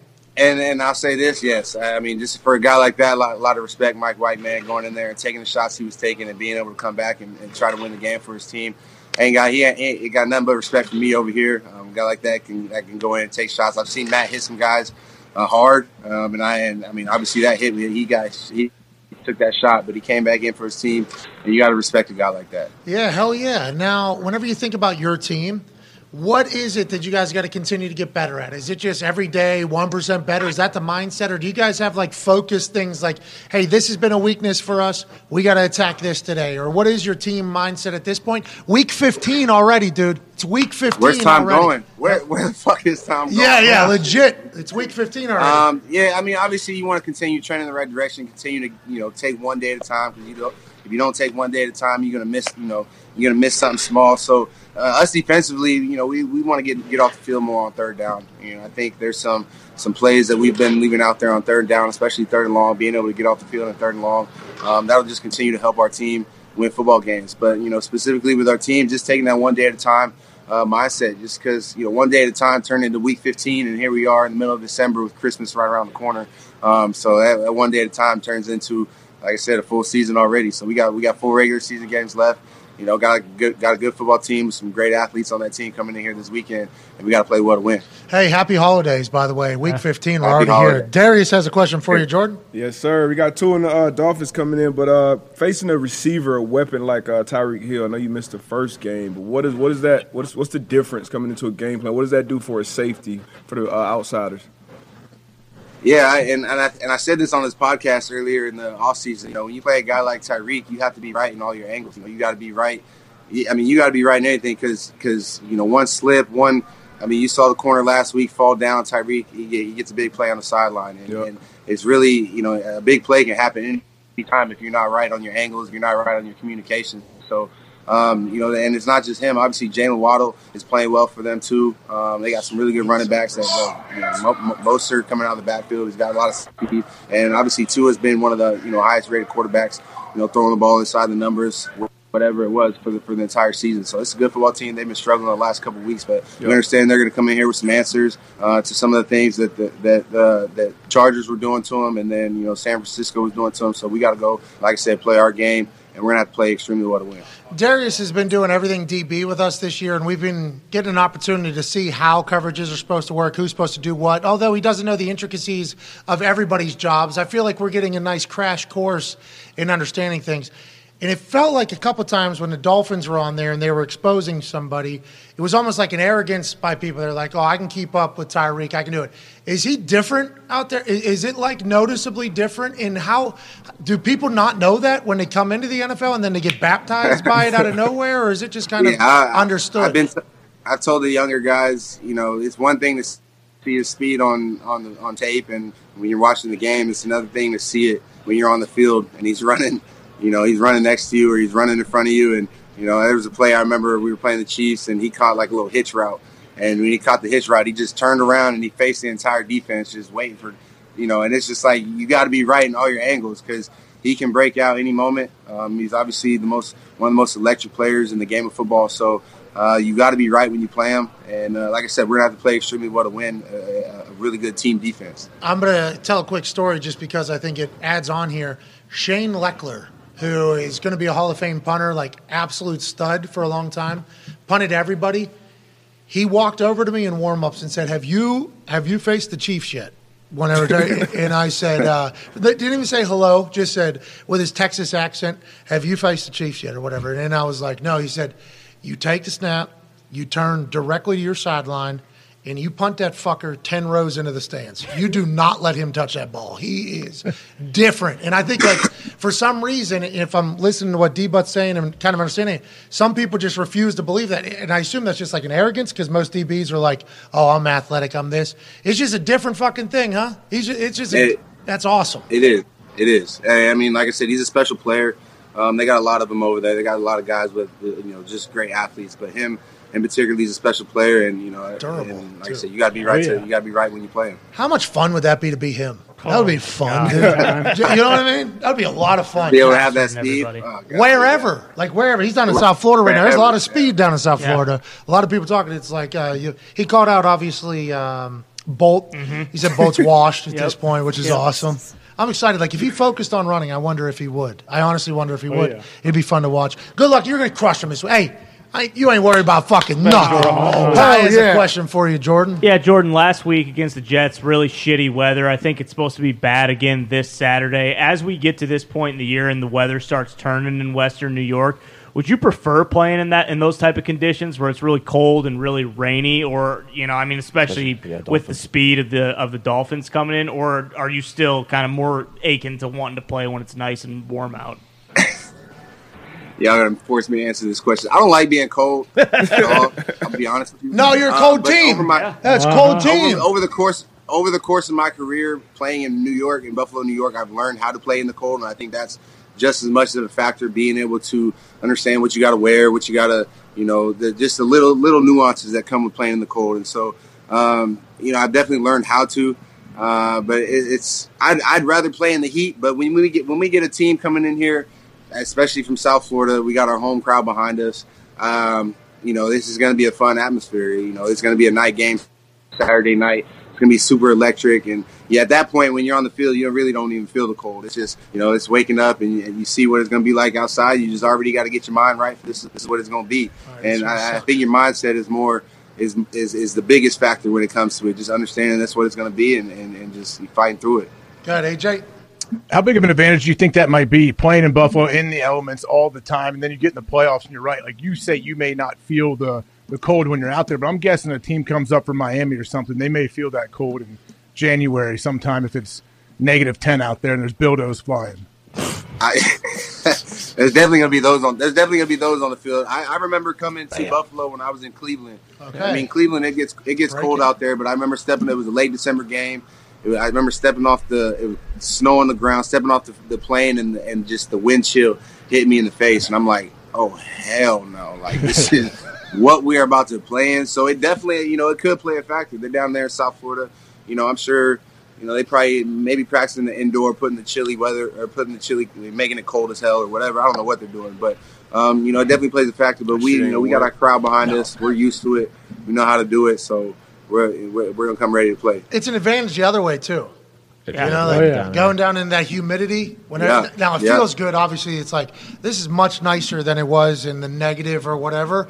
But that humidity is different for people that have to run. I've been told. I didn't have to do any of that in the games, but I've been told. I've been told that it is a little bit more whenever the humidity happens there. Connor, your question for Jordan. Yeah, Jordan. Obviously, on the same subject as weather. Right now, you guys are the 1 seed. Very possible that you guys have the first round bye. Earlier in the year, you had to move a home game. Has there been any conversation about the possibility, hey, if we get into the playoffs, we're a lot deeper into the winter, there's another storm in Buffalo, are you guys going back to Detroit, or do you think you'll probably just maybe move the game a night ahead? Hell no. We're gonna have to play that game in Buffalo. I promise. They'll figure it out. They'll figure it out. I don't know. We're gonna have to play that game in Buffalo for sure, though. They'll figure it out. I don't know how, but they're gonna figure it out. Jordan, I think the thing I enjoy most about you is your energy's always higher. You like this all day. What do you like in meetings? You asking a lot of questions in meetings? You taking notes? A lot of questions, man. You got to ask a lot of questions. You got to take the notes, man. I like to understand what I'm doing on the game day. I like to understand, a lot of energy, man. Positive energy feeds off positive energy. So, you know what I'm saying? You just got to keep going. Energy is everything in this world. Yeah, the universe will obviously give back what you put out, and I enjoy yours. Cole Beasley put out some bars, and now he's back with the Bills. Go, Cole Beasley back in the building. Okay, you love Cole. Man. You love Cole there. I love Cole. Call him Dad out here. guys are happy he's back, though, yes? Love the fact that Bees is back, man. Bring the whole crew back. Smoke, got D Marlowe back. You know, everybody's coming back. Man, Shaq. I mean, it's a damn reunion out here. Have you talked to Cole about why he decided to retire after like 2 days in Tampa? Like, I ain't fucking playing football. Have you talked to him about that? I'm gonna have that conversation with him sometime. I'm just kind of letting him get back into it. You know, we'll talk about that one down the road. I definitely want to know about that. Yeah, so do we. And if you want to display, if you want to tell us. Would be sweet. If not, no big deal. Cole is a problem. He's a problem out there in that slot. He's fresh right now, too, right? He hasn't really played. I assume he stayed in shape. Is he in shape? Have you seen him? He looks good. I'll tell you that. He looks good. That's all I can say. He looks damn good. Cole Beasley's about to go for $100. And that'd be awesome. I mean, that's good. And then there's an album coming. Yeah. Next. I'm back album. Oh, my. Cole's back? Yeah. Oh. Man, we're moments away from that. Let's go. Let's look ahead to that. All right, last question for you here, Jordan from Tone. Jordan, Pat's calling the Vegas Bowl on Saturday for your alma mater. Anything inside info we need to know about the Beavs? Good call. Yeah, it's happening. Great running game. The great defense, man. It's a damn good defense. Coach Bray out there, he's been doing a really good job over there. That's offensive line is one of the top in the country, so you're going to see them boys running the ball. Little play action, trying to get the linebacker stuck up, trying to hit him behind. It's going to be a fun game. They play Florida, right? Yes, me and Kyer got a little bet going. So I played in the Vegas Bowl actually my sophomore year in college. We lost to BYU. They were in the hotels all week. We were out partying, so that was probably what it was. You'll have that at bowl games. Especially in Vegas. I assume that'd be a little bit tough to stay in there. Yeah. So the Vegas Bowl is a good bowl to go to. Oregon State's happy to be in the Vegas Bowl. Pumped pumped to be there, man. I think it was one of the biggest bowls they've been in since I've been there. So they're excited. I'm excited for them. So I'm excited to watch you call the game. Are you going to watch? The NFL's going to be, and you're playing that night. You're not going to see it. We'll send clips. Please do. Okay. All right, perfect. Hey, we appreciate the hell out of you, man. Have an incredible day. Good luck this weekend. Appreciate you, boys. Thank you so much, man. Take care. Hey, let's get interceptions, but not too many. Ladies and gentlemen, Jordan Poyer. Yeah. Woo. Good vibes. Yeah. No idea it was Saturday games till last Friday. He just found out. You're telling Pat. You want to commentate the Vegas Bowl with Kirk Herbstreit? What's the date? Saturday, whatever. I'm like, absolutely. Done deal. I'm calling a game with Herbie? Yeah. I get to watch how Herbie operates like in the booth. Man has been doing it for like 20 years. Sure do. Yeah.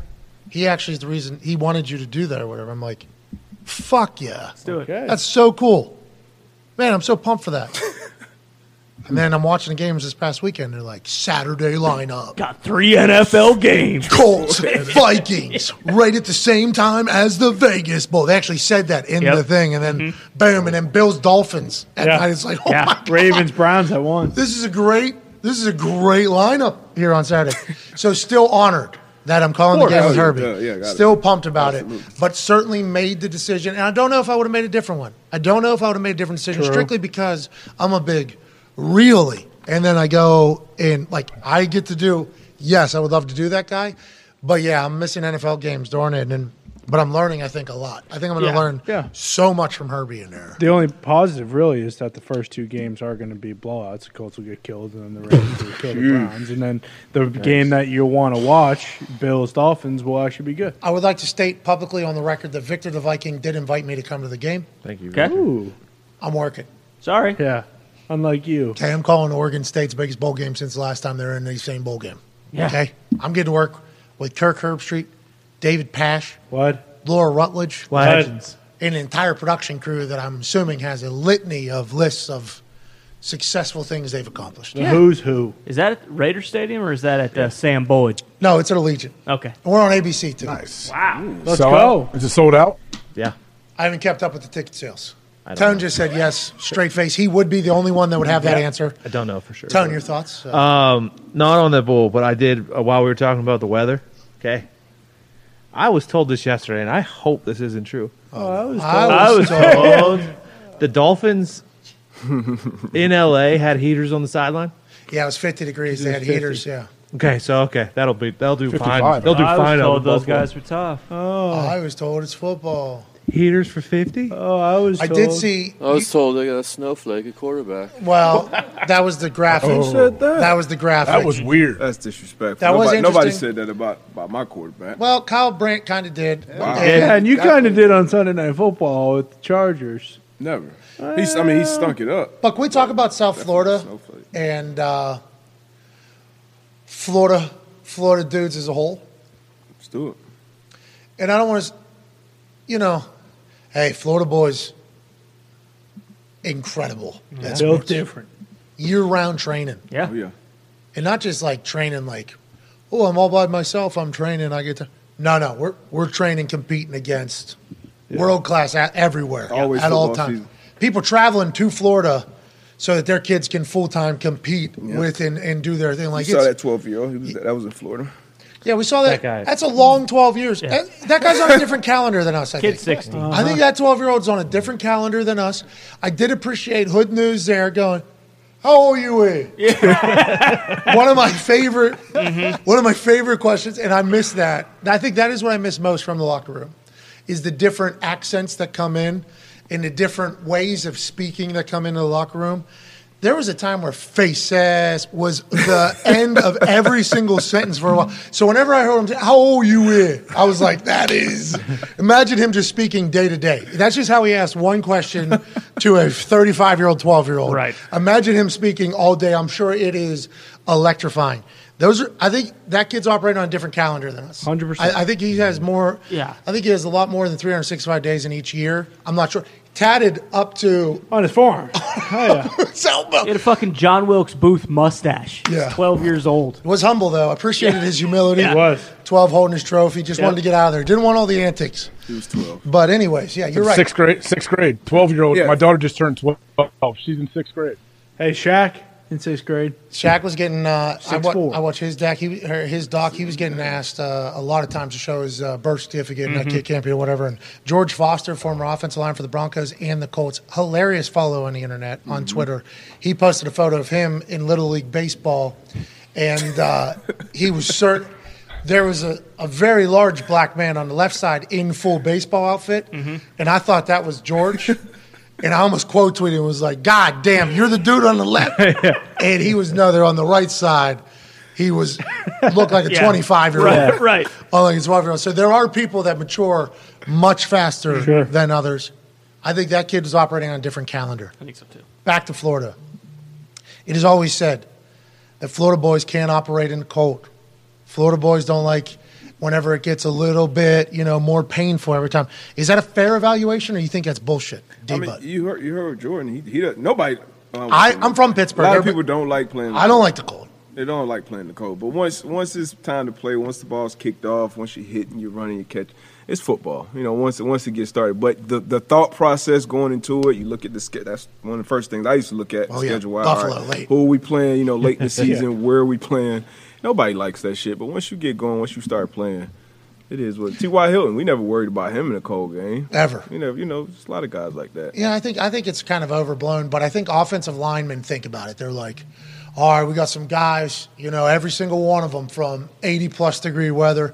This thing gets cold, we'll be able. They're not going to want a fist fight with us. I think that is something that's said. But on the flip side, it's like there's some Florida boys on the offensive side, too, that like, they don't want to get into it. And there's some dudes that look very soft whenever it gets into certain situations out of nowhere. It's like, I don't think it's necessarily a fair evaluation, but I do think weather certainly plays some mental fuckery with people. Oh, yeah. Did you wear long sleeves or never? I wore them every day in practice, but I wouldn't wear them in games. No, not for any reason other than it's already freezing. I just try to keep my hands and feet warm. It's a linebacker thing. No, I don't want kids to see. Yeah, of course not. Me with sleeves. No, I don't care about that. Practice, you're not seeing it. Game, seeing it. Give me a hoodie underneath that if I could from Pittsburgh. Yeah, it's all hands and feet, man. My hands and feet is all I cared about. It's all that matters. That is how cold enters. Did you put what is that? Yeah, Vaseline or whatever. Vaseline or new like skin. New skin type stuff. What's that do? That just cuts the wind? In theory, yeah. Insulate. I don't know. Yeah, I thought it insulates. It works though. Oh, really? It insulates. It's like a seal, like an otter. Yeah. Kind of. Yeah. Yep. Supposed to. It's all mental, extra layer. Yeah. If you have the ball in your hand. Right. Brady used to be in like a fucking scuba suit. Yeah, he wears a scuba suit. Yeah. Like Everyone under his. Genius. I had some guys wear those that I know. Yeah. What is it, like Tiger Balm? You put Tiger Balm on it, like constricts the pores in your skin. So I think what we're realizing here and talking about is only Favre restricts the pores. he Tiger Balms. Whoa. Tony. He Tiger Balms. He Tiger Balms, of course. That was quick. All right, Tony. Let's move on. Tony. Go, Tony. Good. Hats off. Good. Yeah. He was so happy. Tone was so happy to For get that you, out. brother. All right, let's cover a couple I've more just things never that we heard have Nick to. use the word pores in any other context. There was you're right, literally. He brings it up all the time. There was a AAA state championship football game that happened in Georgia that was decided upon an obviously crooked ref. Ridiculous. This hit the internet this weekend, and I can't believe it's taken us this many days to talk about it. We do apologize because the football world deserves us to put a spotlight on this type of situation so that it can't happen again. I went to a couple Ohio high school football games this year. I'm going to be honest. I don't go to a lot of high school football games. My schedule whenever I was playing makes it tough to travel to high school football games. And falls have been pretty busy. And here in Indiana, I don't have an affiliation really to any school, so I'm not going to go to it. So going to it was an eye-opening experience. I love the energy. I love the commitment. I loved how dialed in the players were. They seemed to be like a professional operation. Obviously, the football level much lower. But one thing I did realize was there's no Jumbotron, okay? So there's no replay for anything, which obviously, high schools don't have Jumbotrons, but when you haven't watched a game that hadn't had a Jumbotron on it for fucking 20 years, you can be a little bit alarmed by like, oh, shit, this is a different football experience than what I've been used to. But also you learn quickly, like, there's no accountability for the referees. No. None. There will be a play where right in front of me it happened. Kid makes a clear catch. Clear catch, no problem. Incomplete. Fucking give me the ball. Dude, you got a problem? You got a problem? You got a problem? This is high school. You don't even, I will. We'll eject you. Give me the ball. Go back to your huddle. Ball, walk it back. Demonstrative. Yeah, it was incomplete. With ball in hand while walking back. He didn't catch it. And I'm like standing there, clearly did. Clearly caught the ball. But there's no Jumbotron. That ref in high school is the authority for that entire stadium. That power that these refs have to feel at the high schools can't be checked ever. Players can't say a single thing to them because it's bad sportsmanship here in high school. Shut the fuck up. Coaches, I guess they can get after them, but not really as much as everybody else because, once again, it's high school. You're supposed to be – so I think the high school officials – potentially have one of the most powerful roles in all ages of football. That ended up being a terrible thing for one high school team. That's right. Down in Georgia. Seemed to be a little bit of a power. 3 people go ahead. Man gets tackled. High school kid gets tackled 3 feet short. Yeah. A full yard. Unbelievable. Behind. Clearly. Their fans in the back of the defensive team celebrated because they thought it was over. We did it. Big time stop. Then ref over here, who either had his eyes closed or had money on a AAA high school game, says, he got in. Yeah. And then boys, high school guys are like, what? No, he clearly didn't. He's clearly your short. They go, shut. You're a high school kid. Shut. It's touchdown. Sorry about it. Congratulations. Look at how happy. It's a wild scene, AJ. This can't happen in our sport, pal. I mean, you're right, though. Like, it's crazy to go. If you do go to a high school game, we're always, okay, they're going to challenge this. You just assume everything is challengeable or they're going to change the call if they know you missed one. But you're right. Like, they have so much power. I just want to know what's going through that guy's brain right there as he calls touchdown. They have all the power, no accountability. And I'll tell you what, these boys that just got a goal line stand to win the state championship are robbed of a moment that they can talk about at weddings and bachelor parties and birthday parties forever because of one That's crazy. ref up above that sees something that nobody else does. It's banana land. There's that fat sack of baloney ref that walks up who definitely saw it as well. Who maybe didn't, hey, let's talk about this. You were about 150 yards away. Like, I don't think he got in. Yeah, he was ready. That guy said, Right, you sure? spot the ball. You sure? It's way back here. This guy had the ball. It wasn't the first 2 guys. That's It's unbelievable. So bad. state championship, like you said. That's something you're gonna remember that forever. Forever. Everybody's gonna remember that, and You could tell by the team in the red if it was even close. At least 3-4 guys maybe throw a fake touchdown sign up, but all of them are looking like fuck. Good formation. Good formation. I like that. Overload, right? I like the late movement by the defense. Great The execution. linebackers. What a play. I mean, without the number 2. Without obviously the fuckery from the referee, this play from the defense was unbelievable. Cutting through blocks. Yeah, that's what I'm saying. Number 8 or 9 talking that shit too. He knew. Oh no! What do we do? We just made a play. We just won a state championship. What are you doing? That's fucked up. Let's assume a couple of these guys on the defense are going to go on and do some big things in football because the chip that's going to be on their shoulder is going to be pretty large. I assume they might not view refs the same for the rest of their lives. People are going to be like, "Why do you have no respect for refs?" Well, let me explain to you. Yeah, I got this play saved to my phone right here. Boom! Watch this. Check What the fuck happened? Well, it was one bad ref. One bad ref. What about this other guy? Saw it. Didn't say anything. Cost me a state title. Right here. Took the ring right off my finger. I don't have one of these. You have one of these? You know when people say that? Mm-hmm. We did. And then guess what? We didn't. And we don't. Because some fucking crooked ref down there in AAA high school football.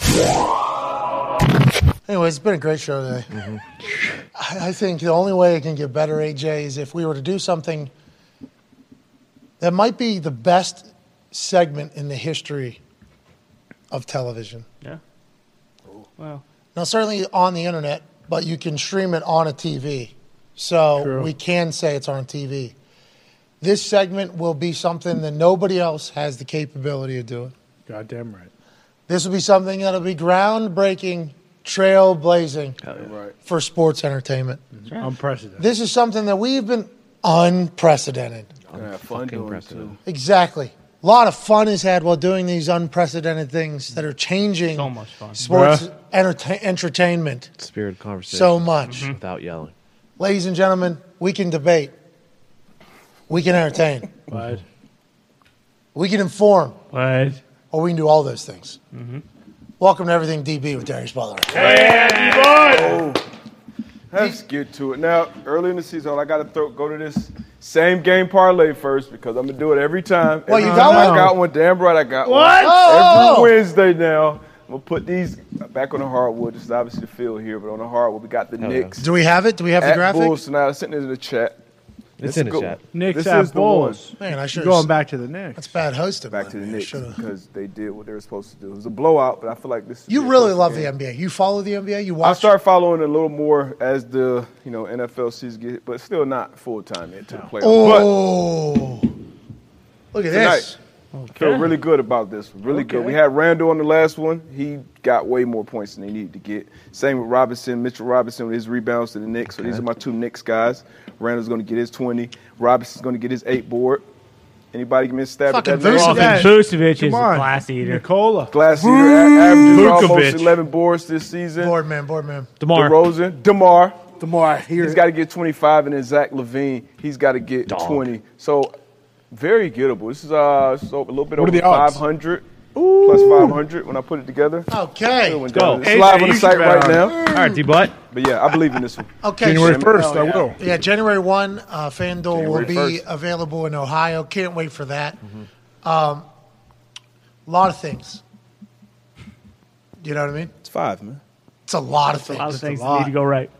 Listen, I don't want to bring any negative energy. I actually want to go the opposite direction. Maybe we need to start adding more legs so that we can hit one of these. Yes. Because when this one hits tonight, Hell yeah. when Vucevic Class eater. picks up his 8th rebound, end of game to seal it. Like, that's going to be the – that's how it's going to end. Nah, that's not. Let's get that one out of the way. I want that one to be over about third quarter. Yeah, that's the Probably easiest second. one on that list, actually. I he's think a class eater, DeMar's the too. easiest.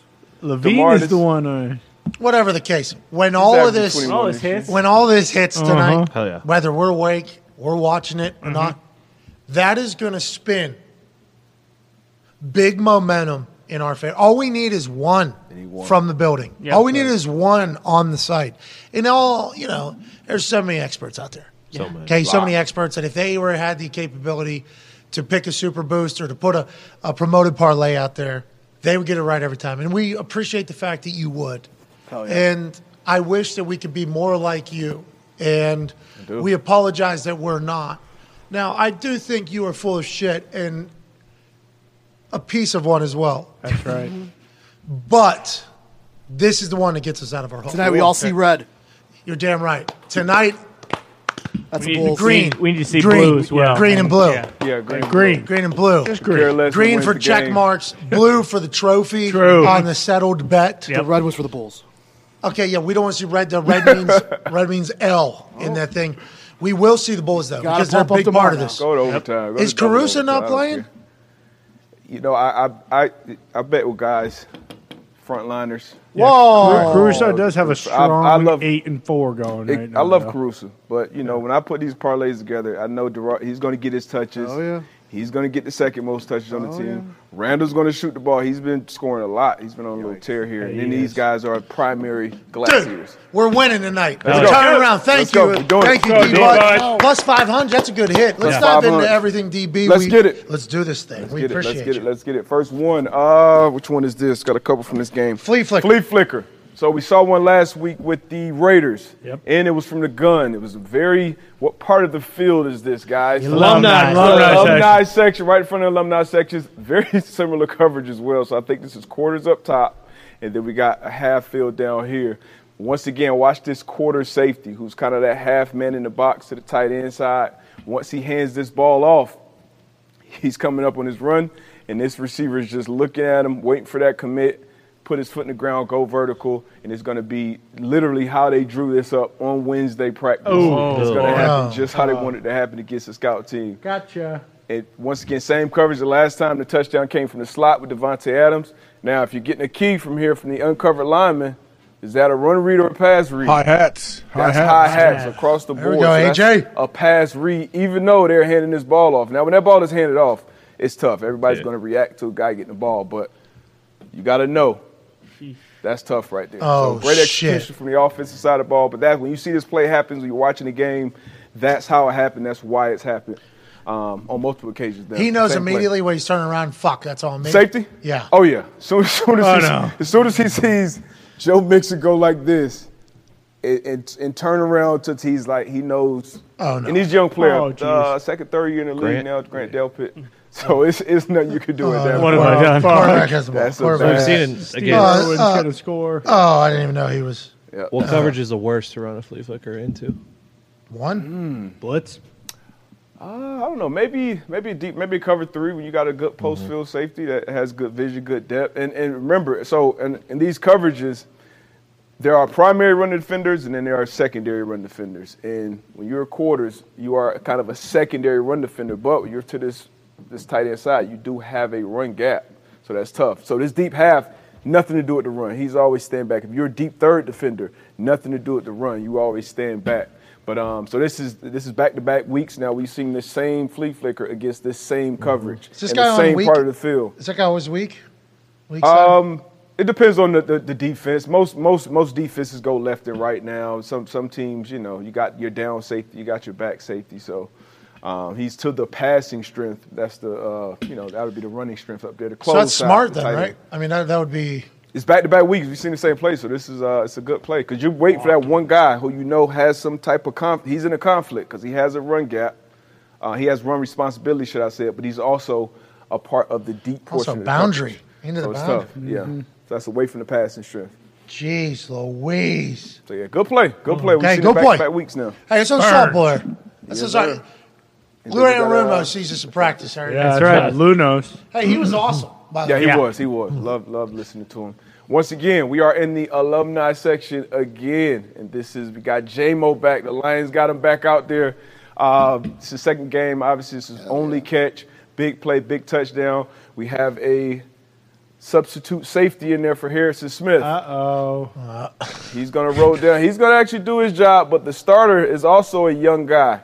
He's the post safety in this. So this is 3 underneath, 3 deep. So you're going to have a 5-man rush. You got 1, 2, 3 guys underneath, and then you got 1, 2, 3 guys deep. Now, he's got to get to that post. He's got to get some depth, get to that post. He does it. This guy's going to run, attack, sit, draw those eyes. You got J-Mo. Right? I mean, this is pretzel.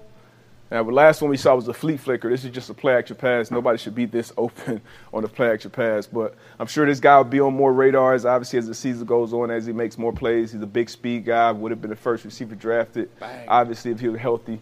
But on this offense, man, this offense has been dynamic. Jared Goff's been really, really good. And this is, once again, early down. Run it back one more time. Early down, AJ always talks about this. Everyone inside the numbers. Yeah. Everyone inside the numbers.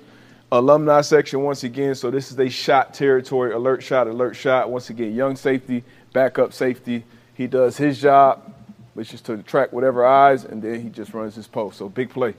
Just had a 4th down stop, too, so they want to take a shot there. Oh, yeah. Second down. There we go. Jeez Louise. Right before you get in that fringe area. Walking. It was, wasn't it? Yeah. Now Jared Goff's got that. What? Look out. Yeah. Wow. Did J-Mo slow play that so that the receiver up top could just – because he got down the field a lot faster up top than J-Mo did to distract their eyes. I'm not sure, but when they're running these – go ahead, AJ. Don't you think watch the guy up top? He sits down to get Pat P to sit down because if he keeps drifting, Pat P may see Jameson coming uncovered and like, oh, maybe give him some help. Yeah, and he's just – I feel like he's looking right at him. And he's knowing like, okay, that's the only guy that could be He was back. thinking he might have to shake him. And he's looking like, okay – because he's like shuffling. So what he does, run it back, please, to, a little bit. So it's 24. Yards. So the disguise is you're showing pre-snap. All right, we got a split safety disguise. We run it a little bit more. So we got a split safety disguise. We're showing 2 high. Could be quarters, could be quarter, half, which the Vikings play a ton of. They don't play a lot of single high. So here his disguise is I'm going to start here and I'm going to get to that middle. And then he's, you see the formation too. It's a tight formation. So he doesn't have a far way to go to split these receivers. But once he gets out, you can't settle. You have to run, get to that spot first and then stop. Because if you don't get that depth, then your eyes, you start seeing too much. He should never even see him. This is a curl route. You're a post defender. You got to be deep as the deepest. He's way too far outside. At least squeeze him because that's still your player too. Like you're a deep third. So that's tough. They've been talking about how good the Vikings defense is on 3rd down and in the red zone. Do you think they're getting exposed a little bit the last few weeks here? They are getting exposed. A lot of people are putting a lot of yards on them. They got to figure some things out. How do you put the fire out? You just got to make plays, man. It's never rocket science. It's doing what your coach should do. And they don't play a very aggressive brand of defense. They kind of, once you get into the situational stuff, the 3rd down, the red area, that's when they make you pay and they can turn the ball over. But they're not coming after you, every other. They're not running a Wink Martindale type of defense. So you're going to get yards on it, but typically when it gets to the big situations, critical situations, that's where they're playing better, and they're not right now. Guy in a Kirk Cousins jersey at the end there on that second shot just flipping Jameson Williams the bird after he runs into the end zone. That was awesome. You'll see him. He's behind like a bunch of Lions fans. Here it comes. Great way to get your first touchdown. Boom. Fuck you. Yep, I respect that. Love it, man. Love to see it for the Lions, man. The brand new Lions. Oh, hold on. He's cheering. Yeah, this guy doesn't have fingers up. He's cheering. Man. Yeah, what the hell is this? That's a Michigan State guy for sure. Wow. Wearing a purple Cousins shirt? Yeah, that's got to be it. That guy's a mark. Forgot what he had on. Fucking fraud. You're a fraud, boy. Wow, Minnesota. What's he cheering for? I was just happy for the kid. Do a lot of people cheer like? Yeah, I don't know. What was that? Yeah. What was it? Maybe Shaking his keys. Look at me. You think he's shaking his keys? Will you? This guy. AJ, what are your thoughts? I'm trying to see. Keep it running. Fuck you. What's that guy doing there? Exactly. Oh, he's really shaking. Yeah, he's going bananas. He's happy. Oh, yeah. He's like gyrating. That's a pretty good arm. Yeah, he does. Jacked up. He's got some quick twitch in there, doesn't he? Vikings might need him. Double shake weights. He is a little bit of. Yeah, he is shake weighting. Hey, Mo. First touchdown. Way to get it. Jalen Hurts, MVP of the league right now. Playing lights MVP. Is it Jalen? Is it Jalen? Is it the team? It's always both. No MVP quarterback. Nobody does it alone. You got to have weapons. You got to have an offensive line. You got to have a good play caller. And you got to have a guy that makes it all go. And that's what Jalen Hurts has been. We did not say that. No. That is not our take. Yeah, it's some wild takes out there. Also, another take. A lot of wild takes about wild takers, too. That this is the I think Dad actually said, this is the biggest improvement he's seen from a passer. But I don't think so. This guy, he's been a player. What are we talking about? Big-time player, Oklahoma. You got to let me in on this, guys. Sorry, D-Butt. Hey, you checked the group chat. I wasn't there for the pre-show meeting. Hey, let's get to the tape, man. It got Jalen Hurts. Go wild. It got pretty wild. Let's get back to the film, guys. Come on, dial. It's going to be hard to. Fourth and 7. All right, 4th and 7. This is obviously a big deal in this game. Wants to get to the final formation after this motion. You're going to have Devontae Smith in the slot, and you'll see him get some type of check. But right here, you're in the slot. You got a post safety, and a route that we've been seeing all year long, just slot fade, right? So you get a hitch right here. You get a slot fade. And the reason you run it is to give this guy much more space to operate in this one-on-one in here. This is a gotta-have-it situation. 4th down, you're kind of in that gray area. You don't want to punt, don't want to kick a long field goal. First drive, too, right? Yep. Post safety. Julian Love been having a great year. He gets a great break on the ball. It was an accurate ball. You either got to do one or two things here as this deep safety. If you run it back to the top, he gets a great read on Jalen Hurts, great break out of the post, but you got to make a decision to either attack the ball at the highest point. They always coach us up, hey, attack the ball at the highest point if you're a DB. Don't wait for it. Yeah, what's that mean? That means your highest point? That means that the highest point literally that you can get the ball. So if I'm coming over the top, like you don't want to wait for the ball like a receiver or come here. Like you want to get to a position where you're jumping up and you're attacking this ball at the highest point, because the receivers typically are running under it or they'll go up and make it. But that's why people get mossed, because they don't attack it at the highest point. He's running to a spot where this ball would drop if Devontae Smith is in there, obviously. So if you see it, so his hands are out, he's running like this. But these guys don't get paid a bunch of money. They don't win Heisman trophies. They only get drafted in the first round, letting these balls go up there. So you got to, attack the ball at its highest point. You heard Jordan Poyer. I'd rather have the interception 10 times out of 10. Or you got to separate the wide receiver from the ball. Now, 10 years ago, 12, 15 years ago, probably, this dude you're taking his helmet off. He wouldn't even go up for that ball. Yeah, exactly. Yeah, you're going for the kill shot 10 times out of 10. In today's NFL, you kind of second guess it. But you got to go and attack this ball at the highest point. Who do we saw? We saw somebody last week or the week before, like perfect collision time, separate ball from. It was on primetime game, and they replayed it like 5 times. It was was it not the Bucs against the Saints where Taysom Hill caught the ball? Yeah, and then 4th down. Yeah, that was Andy Dalton needed to make your 3rd down or something. Yeah, it was like 3rd and 17. Yes, and they made a play, and they had to punt. Instead, what happened? Yeah, Andy Dalton lost on primetime again. Yep, of course.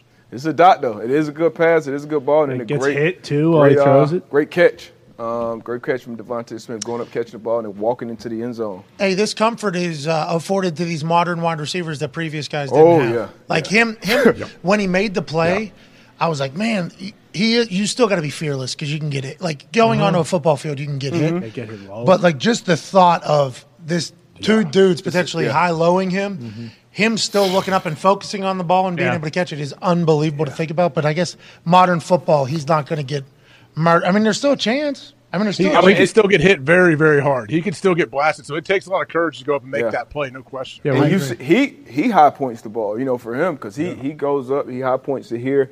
He's obviously not a big guy, but it is a different league. And Julian Love, you got A, highest point, attack it, or B, separate that receiver from the ball. And there was plenty of surface area that he could have hit him and try to do. But you don't hurt him, buddy. No. And that's what happened to Gronk a lot for the Patriots when they changed that rule. Is guys just start hitting him low, and he would, he'd be out for the year because he'd have a broken leg, knees or head. Right, that was the big conversation. Yep. And then he heard a bunch of people be like, "I'd rather him hit me right in the face." Yeah. And take him a knee, and they're like, "Don't say that." Nope, you're wrong. Okay, we're in the middle of a concussion thing. We need you not saying that. No, fuck. They could give me new knees. You know what I mean? But the reason why they can't is because it's not good to get them busted in half. Like, so, I want to see it at least. Aim for my head. That was a thing. Yes. For like a year, Big I think time. that was a conversation. Especially on like those routes that the Patriot use a lot so much because of Peyton Manning, like those seam routes. All right. Yeah. Peyton Manning taught Tom Brady right. the pull guard. Oh, that, yeah. Pull guard, tight end behind linebacker, because you pull the guard, obviously, going to suck up all the linebackers. Hard. And then you got a tight end right behind. And then I think you said Gronk has 100 touchdowns because of the play that Peyton Manning taught him. Yep, read it a lot. I wonder how many, especially that high red area. That was a big play for them. Dallas Clark, I guess, did it as well. Oh yeah. Was that a game changer? Is that real? Is that the story we've been told? I think that I got that proper. Right? Yes, that was. They did that on a Peyton's Places. Is that a big deal there for a linebacker? Obviously, you're the target of that particular play there. What, when they pull the guard to suck you up and then sneak in behind you? Yeah. Yeah, I mean, it's not like, there's like pop passes and stuff they've talked about over the years that people run. But, yeah, it's pretty tough to defend, no question. Hopefully you don't have to fill that B gap and have the tight end vertical. I've been in schemes where that is the case, and that is not fun. Yeah, some schemes are just fucking you, aren't they? Mm-hmm. Well, it's a route that fucked this scheme. We're gonna have a deep half safety down here. And this is something we've been seeing a lot too. So this middle run through defender in cover 2 is usually a linebacker that's coming from here. A lot of teams now are starting with another DB, and they're just kind of starting them deep down here, and then he's still responsible for whoever's running deep middle. So right now it looks like some type of cover 2 defense. So you got the corners in, and then the flats, and then you have the safeties in the deep half. Now for him, running back from the top, for him, this deep half safety on the backside, you got a receiver and a tight end. And once again, everybody's kind of inside the numbers. You're close to the alumni section, but for him, everything's going to go away. And if you're a deep half defender, DBs, when you're looking across the field, like your deep threat is going to come from the opposite side of the field. So what Seattle's going to do here is they're going to run DK Metcalf on an over route, and then Goodwin on a deeper over route. So Chin is only going to see that first DK Metcalf one. He's never going to get vision on 11, which is also a track star. So 2 fast guys running across the field. Geno Smith, like he's been doing all year. So you see it open up right there. So he's that deep half safety. He got influenced by DK Metcalf. You got Goodwin running behind him on a deeper angle over route. That's a great route concepts. Obviously, this takes time to develop.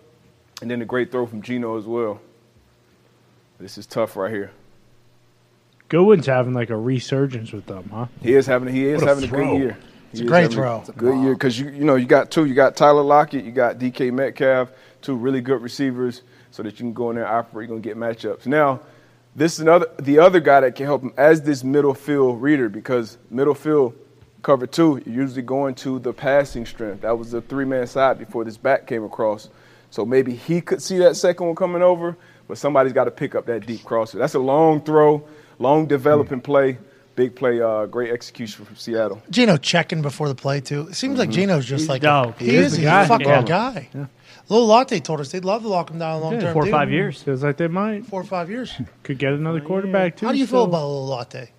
I like him, man. Me, too. I like him, man. Going out there trying to make his own name. You can respect that. Absolutely. Yeah, absolutely. Sits on the floors. Has good energy. He was sitting on the floor the other day, wasn't he? He was. That's a really super rich Yeah, it is. thing. No, I thought his dad wouldn't let him sit on the furniture when he's in that nice part. He said no one sits on this fucking furniture. Sit your ass down on the marble floor. Sitting on the floor. Hey, breaking legit news too. He talked about the Debo shit. Hey, it's not as bad as, and then Rams having the Odell rights. Yeah, Schultz hits. Yeah, that was wrong. But Schultz hits. There's no reason to bring that up. What? I rock with Schultz. They did. We all Schultz a dog. We are all Schultz fans. Big fan. Yes. He's coming out here, right? Isn't he coming out here? Yeah, you said he was staying over. We can't. Standing invitation. Yeah. We got a lot of floors he can sit on. Yeah, no fucking chairs though. I swear to God, Schultz. You sit on one of these chairs. I need to see the video. You're gonna get smacked. I don't know what you guys are talking about. Oh man, good Geno. This was bad Geno right here. Too much of bad Geno. It's not a lot of bad Geno. It's not. This is very uncharacteristic of him, though. But this is going to be a 1, 2, 3 deep, 4 underneath. Now he's going to sprint out to the left. You saw it kind of get built. If you run it back to the beginning, this is a sprint out formation that gets built. Usually you're going to have a back. Running back to the backside of the quarterback, opposite of wherever he's sprinting out to, and then you get a tight end that's kind of, we used to call it C area. He's going to be in this area. So they build this sprint out formation, and then they're going to sprint out. And when Geno sprints out to his left for right-handed quarterbacks, when you make these throws, obviously going away, you got to kind of square your hips up and make this throw. Now, Geno does that, but he took way too long. Like right when he hits that hash pause, like that, this ball should be out because this is wide open. Because of the sprint out and DK running this out route, J.C. Horn, the deep third defender, he goes with the out route initially. Got the deep post safety, ton of space. If you put that one of those blue, like ton of space out here for him to throw this ball right now. But that space closes up really, really quick in this league. So he took way too long. When you see it from the back copy, nice return. J.C. Horn, he can't do it. Got tackled by the turf monster. Should have been a pick six. He was having an unbelievable year last year as a rookie. Got cut short with a knee injury. He's been having a great year this year as well. That's flipping the hips. Yeah. So you'll see he takes he takes a hitch. So he's wide open right now. You saw where the corner is right now. And then he takes another hitch, which is forever for a DB to react to. So he not only plays the short route, DK Metcalf, but he comes back and plays the top route as well. But I think if Geno lets that ball go down, turf monster got him. That is a quick spin move. Yeah, J.C. Horn's a guy. Oh, yeah, he's a dude. There's a reason. Remember, this dude was first defensive player drafted, I believe, and drafted one pick ahead of Patrick Surtain. Yeah. And they both been, home run draft picks. Surtain just gets more pub because the quarterback on his team sucks more. At football. This year.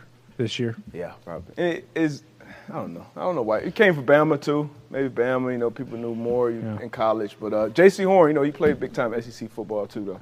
SC, South Carolina. South Carolina. What's going on? They're talking about Beamer down there. Yeah, I don't know. They're axing him. Big time wins. Beat Clemson. Beat Tennessee. Beat Tennessee. Beat the shit out of Spencer Tennessee. Rattler still there? Yeah. Yes. He's coming out? He's deciding on whether he's coming out or staying back. Did he play? Is he good enough to? He had 6 touchdowns one game. Yep. Think about that. Physical tools. Like Richardson, the kid from Florida, same thing. Huh? Yeah, what's that all about? What do you think that is? Just He's not going to be he's not playing the Las Vegas Bowl? No. They're saying he's going to get drafted to Carolina. I'm not happy. I saw him in the Top Colts jersey. 15. Yeah, I saw him in a Colts jersey too. Colts out here. Colts would be the perfect pick because then they'll stink again for another 20 years. We don't know that. I'm just saying, I don't think we know if this guy's a guy. Right? I mean, half a season he was playing like a quarter. The first half it was just like freak show athlete. Has the that tools. spin move, touchdown. But do we have any clue if he could play football or not? And then when he announced to go to the NFL, I'm like, I guess he knows he can play football. That's really good.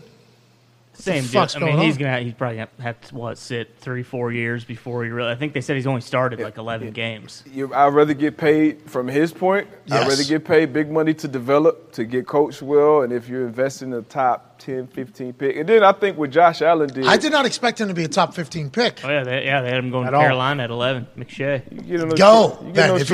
If you're AR, you go. If you're a number 11 overall pick. But for me, that was surprising. I was like, damn, I remember. I guess I didn't keep up with the second half of their season as much. I'm looking into it over the next few days here before the Vegas Bowl. But, at the beginning, it was, very electrifying. But he hadn't thrown a touchdown. I don't think he had thrown a touchdown in, 6 weeks or something like that. It was like, what are we – Not a polished, far from a polished But if he's going 11, fucking take the money and run. Yeah, made that spin move and that jump throw early. That was kind of like when he jumped on everybody's scene. Yeah. But anyway, Deshaun Watson. Their backup. Did you hear about their backup? Florida. I did. He's a Florida guy. Yeah. Florida boy. That's who you guys are up to. Hey, Florida boy. Legacy guy, man. Florida boy. That's weird. Huh? What do you got to say? It's bad ball right there. Bro, it's bad. That was like bad ball. Oh yeah, Debo, where are you from? You all right? Shaking up a bit. Fort Lauderdale. Lottie I'm pretty sure so is that kid. Really? Sure. You still go to the elbow room often? Or? Never heard of that spot. It's a great spot. It's on the beach. What is it? It's a booze bar. Yep. What?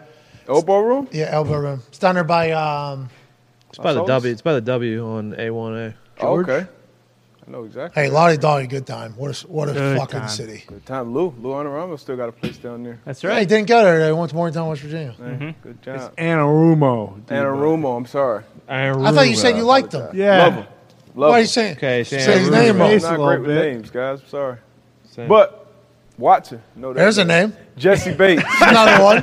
And also Lou Anarumo. Yeah, these are Lou's guys right here. And actually, he had them right here. Once again, where are we? Alumni section. Everybody inside the numbers. Hey, talk about that again one more time. Play action. Talk about alumni section. Alumni section. Between the 40s, where the alumni sit, this is where you're going to draw up a lot of shots because on the other side of this alumni section, once you get into that 40-yard line, it gets to a point really quick where the field becomes wider than it is longer, Paul. So as defenses, you get less concerned with with offenses being able to run by you.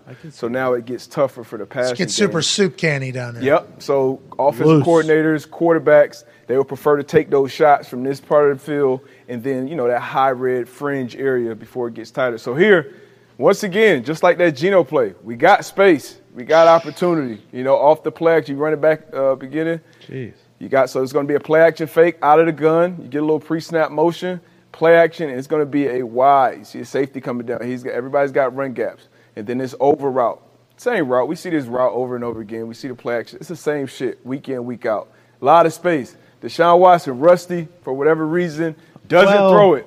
There's a reason, D-Butt. No, for whatever reason, he doesn't throw this ball on time.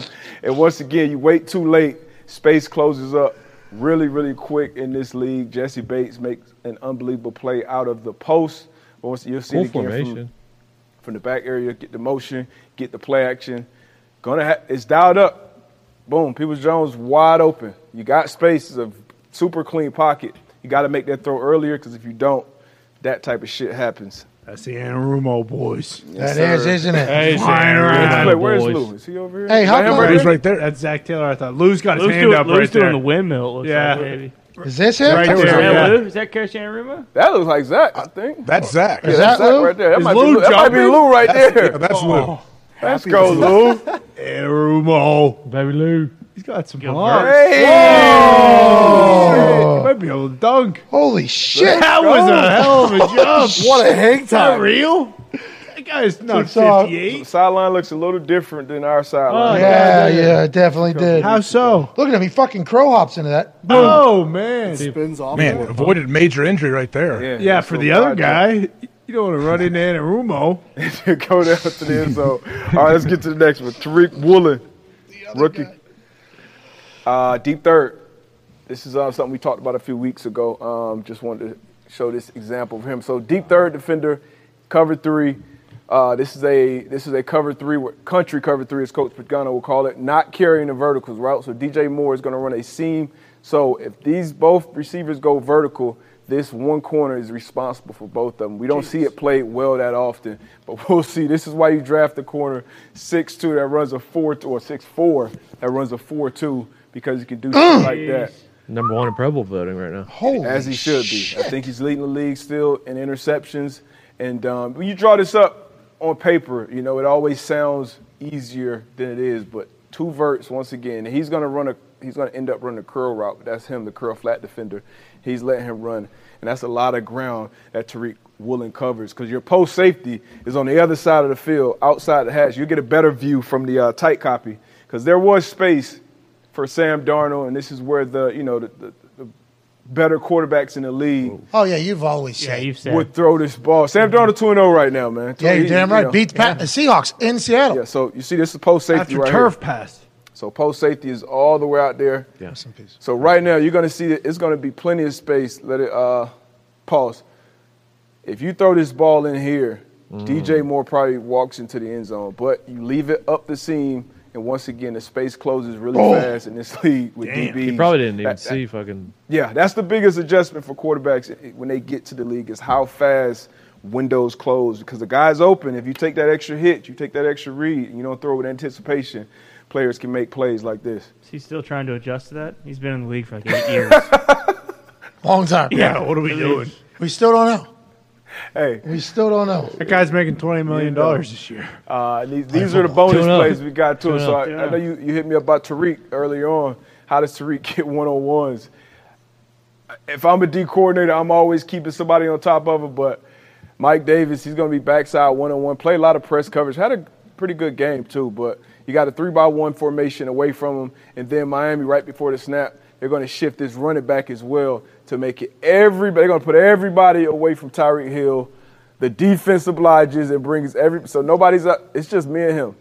That's not in the press at that. So now it's Mike Davis one-on-one press technique. Jesus. What are we doing? I mean, this is. I thought Staley was a defensive guy. He's quarterback.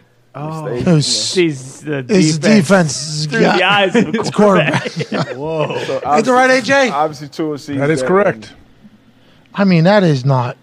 pretty good coverage. So I mean, far. just one-on-one. Solid coverage. So far it is, yeah. I think he trips up or something.